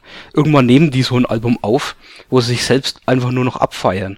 Und das macht halt die Antwort jetzt auch, obwohl es natürlich nicht ernst genommen ist. Oder man kann es nicht ernst nehmen. Vor allem, wenn man sich die Typen halt mal anschaut und ihren ganzen Stil, dieser Seth-Style, der einfach nur Zelebrierung schlechten Geschmacks ist, das bis zu selbstgestochene Tattoos geht. Ich nehme denen irgendwie nicht ab, dass sie jetzt so überschwänglich berühmt sind und ganz viel Geld haben. Ich weiß aber nicht genau, wie viel da drin steckt. Also sie haben sich ein bisschen so distanziert von so richtigen Record-Labels. Tension haben sie ja selbst veröffentlicht. Ich weiß nicht, wie es mit Donkermerk jetzt ist. Von daher glaube ich, dass sie schon auf diese Independent-Welle mitschwimmen und da diese Selbstironie immer noch ganz, ganz groß mit drin steckt. Ich weiß ehrlich gesagt bei der Antwort nie so richtig, was ernst gemeint ist und wie viel da wirklich... Also das ganze Projekt an sich finde ich interessant, aber so richtig verstehen würde ich jetzt mal behaupten, tue ich das nicht. Okay, so viel dazu. Tom, hast du was gehört? Nö, aber dann würde ich doch vielleicht gleich auf die Previews überschwenken und fang damit einfach mal an. Wobei ich schon überlegt habe, ich mache mir das dieses Mal ganz einfach. Bin nämlich total scharf auf den Schluss von der Serie Fargo, der jetzt ja demnächst ansteht und ich denke, wir werden da auch dann demnächst nochmal drüber hier sprechen, deswegen bringe ich das als Preview, wo wir jetzt aber noch gar nicht so viel drüber reden wollen. Ja, das ist auf jeden Fall ein Must-See, kann man schon mal sagen, aber da bin ich auch sehr gespannt drauf. Wir haben noch eine Folge steht aus von 10 und da kann ich mich fast anschließen. Ich würde dann mal weitermachen. Ich habe einen Film für euch. Ich weiß gar nicht, ob ihr davon schon was gehört habt. Und zwar geht's um Luc Bessons neues Projekt mit dem Namen Lucy. Das ist, Luc Besson ist ja der Regisseur gewesen von Leon der Profi und Das 5. Element. Und Das 5. Element ist ja ganz interessant. Er bedient sich ja sehr stark aus dem Incal von Möbius. Also da gibt's sehr, sehr viele Sachen, die da übernommen worden sind. Das ist vielleicht auch der Film, der einer Verfilmung von dem Incal am nächsten kommt, den wir jemals haben werden. Und Luc Besson hat sich jetzt wieder ein Science-Fiction-Genre rausgesucht und ich fand den Trailer sehr, sehr ansprechend. In der Hauptrolle Scarlett Johansson, die spielt einen Kurier und da können wir so ein bisschen Richtung Johnny Mnemonic vielleicht schielen. die in ihrem Körper Drogen transportiert und eines Tages wird einer dieser Drogenpäckchen in ihrem Körper aufgehen und ihr Superfähigkeiten verleihen. Sie wird dann mehr als 10% ihres Gehirns benutzen können und es steigert sich im Laufe des Films immer mehr. Und was der Trailer schon suggeriert, ist, dass sie da unfassbare Eigenschaften erlangen wird bis zur Telekinese und Manipulation von Realität, also Richtung Matrix. Und das sieht sehr, sehr interessant aus und hat einen richtig guten Cast. Also Morgan Freeman ist dabei und wie gesagt Scarlett Johansson in der Hauptrolle. Der Film heißt Lucy und kommt am 25. Juli zumindest in den USA ins Kino. Ich habe jetzt keinen Release-Date für Deutschland rausgesucht. Also steht unmittelbar an zumindest und guckt euch mal den Trailer an, wenn ihr noch nicht gesehen habt. Das sieht nach einem Knaller aus, Richtung Matrix vielleicht.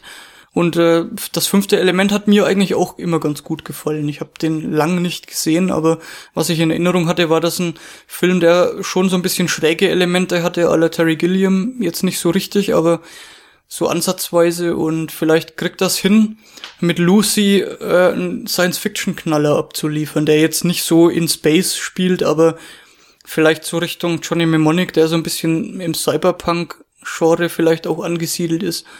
Und Matrix kommt da einen immer wieder in den Sinn, wenn man den Trailer gesehen hat. Ja, ich habe auch einen Film, und zwar handelt es sich um eine französische Produktion, ein CGI-Film, ein computeranimierter, Minuscule Valley of the Lost Ants. Und der scheint, soweit ich jetzt weiß, ohne Sprache zu sein und es geht einfach um Insekten und ihren Alltag. Und vielleicht wird da so eine leichte, lockere Geschichte drum erzählt. Ich bin mal gespannt. Ich hoffe, es ist nicht ein reines Kinderprojekt quasi, aber es sieht zumindest sehr, sehr schön animiert aus.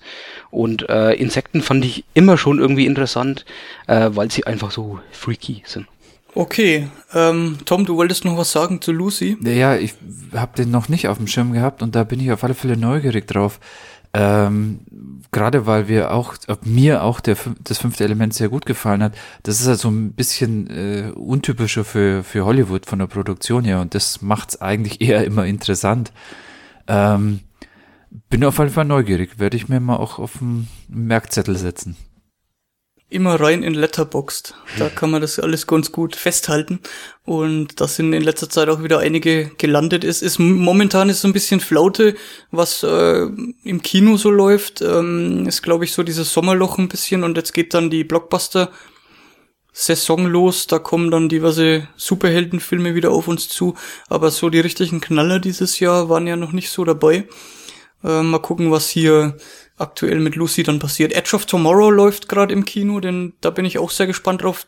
Obwohl Tom Cruise die Hauptrolle spielt, sind die Kritiken alle ziemlich gut. Und der wird auch noch hier Thema im Nerdwana-Podcast, glaube ich, sein.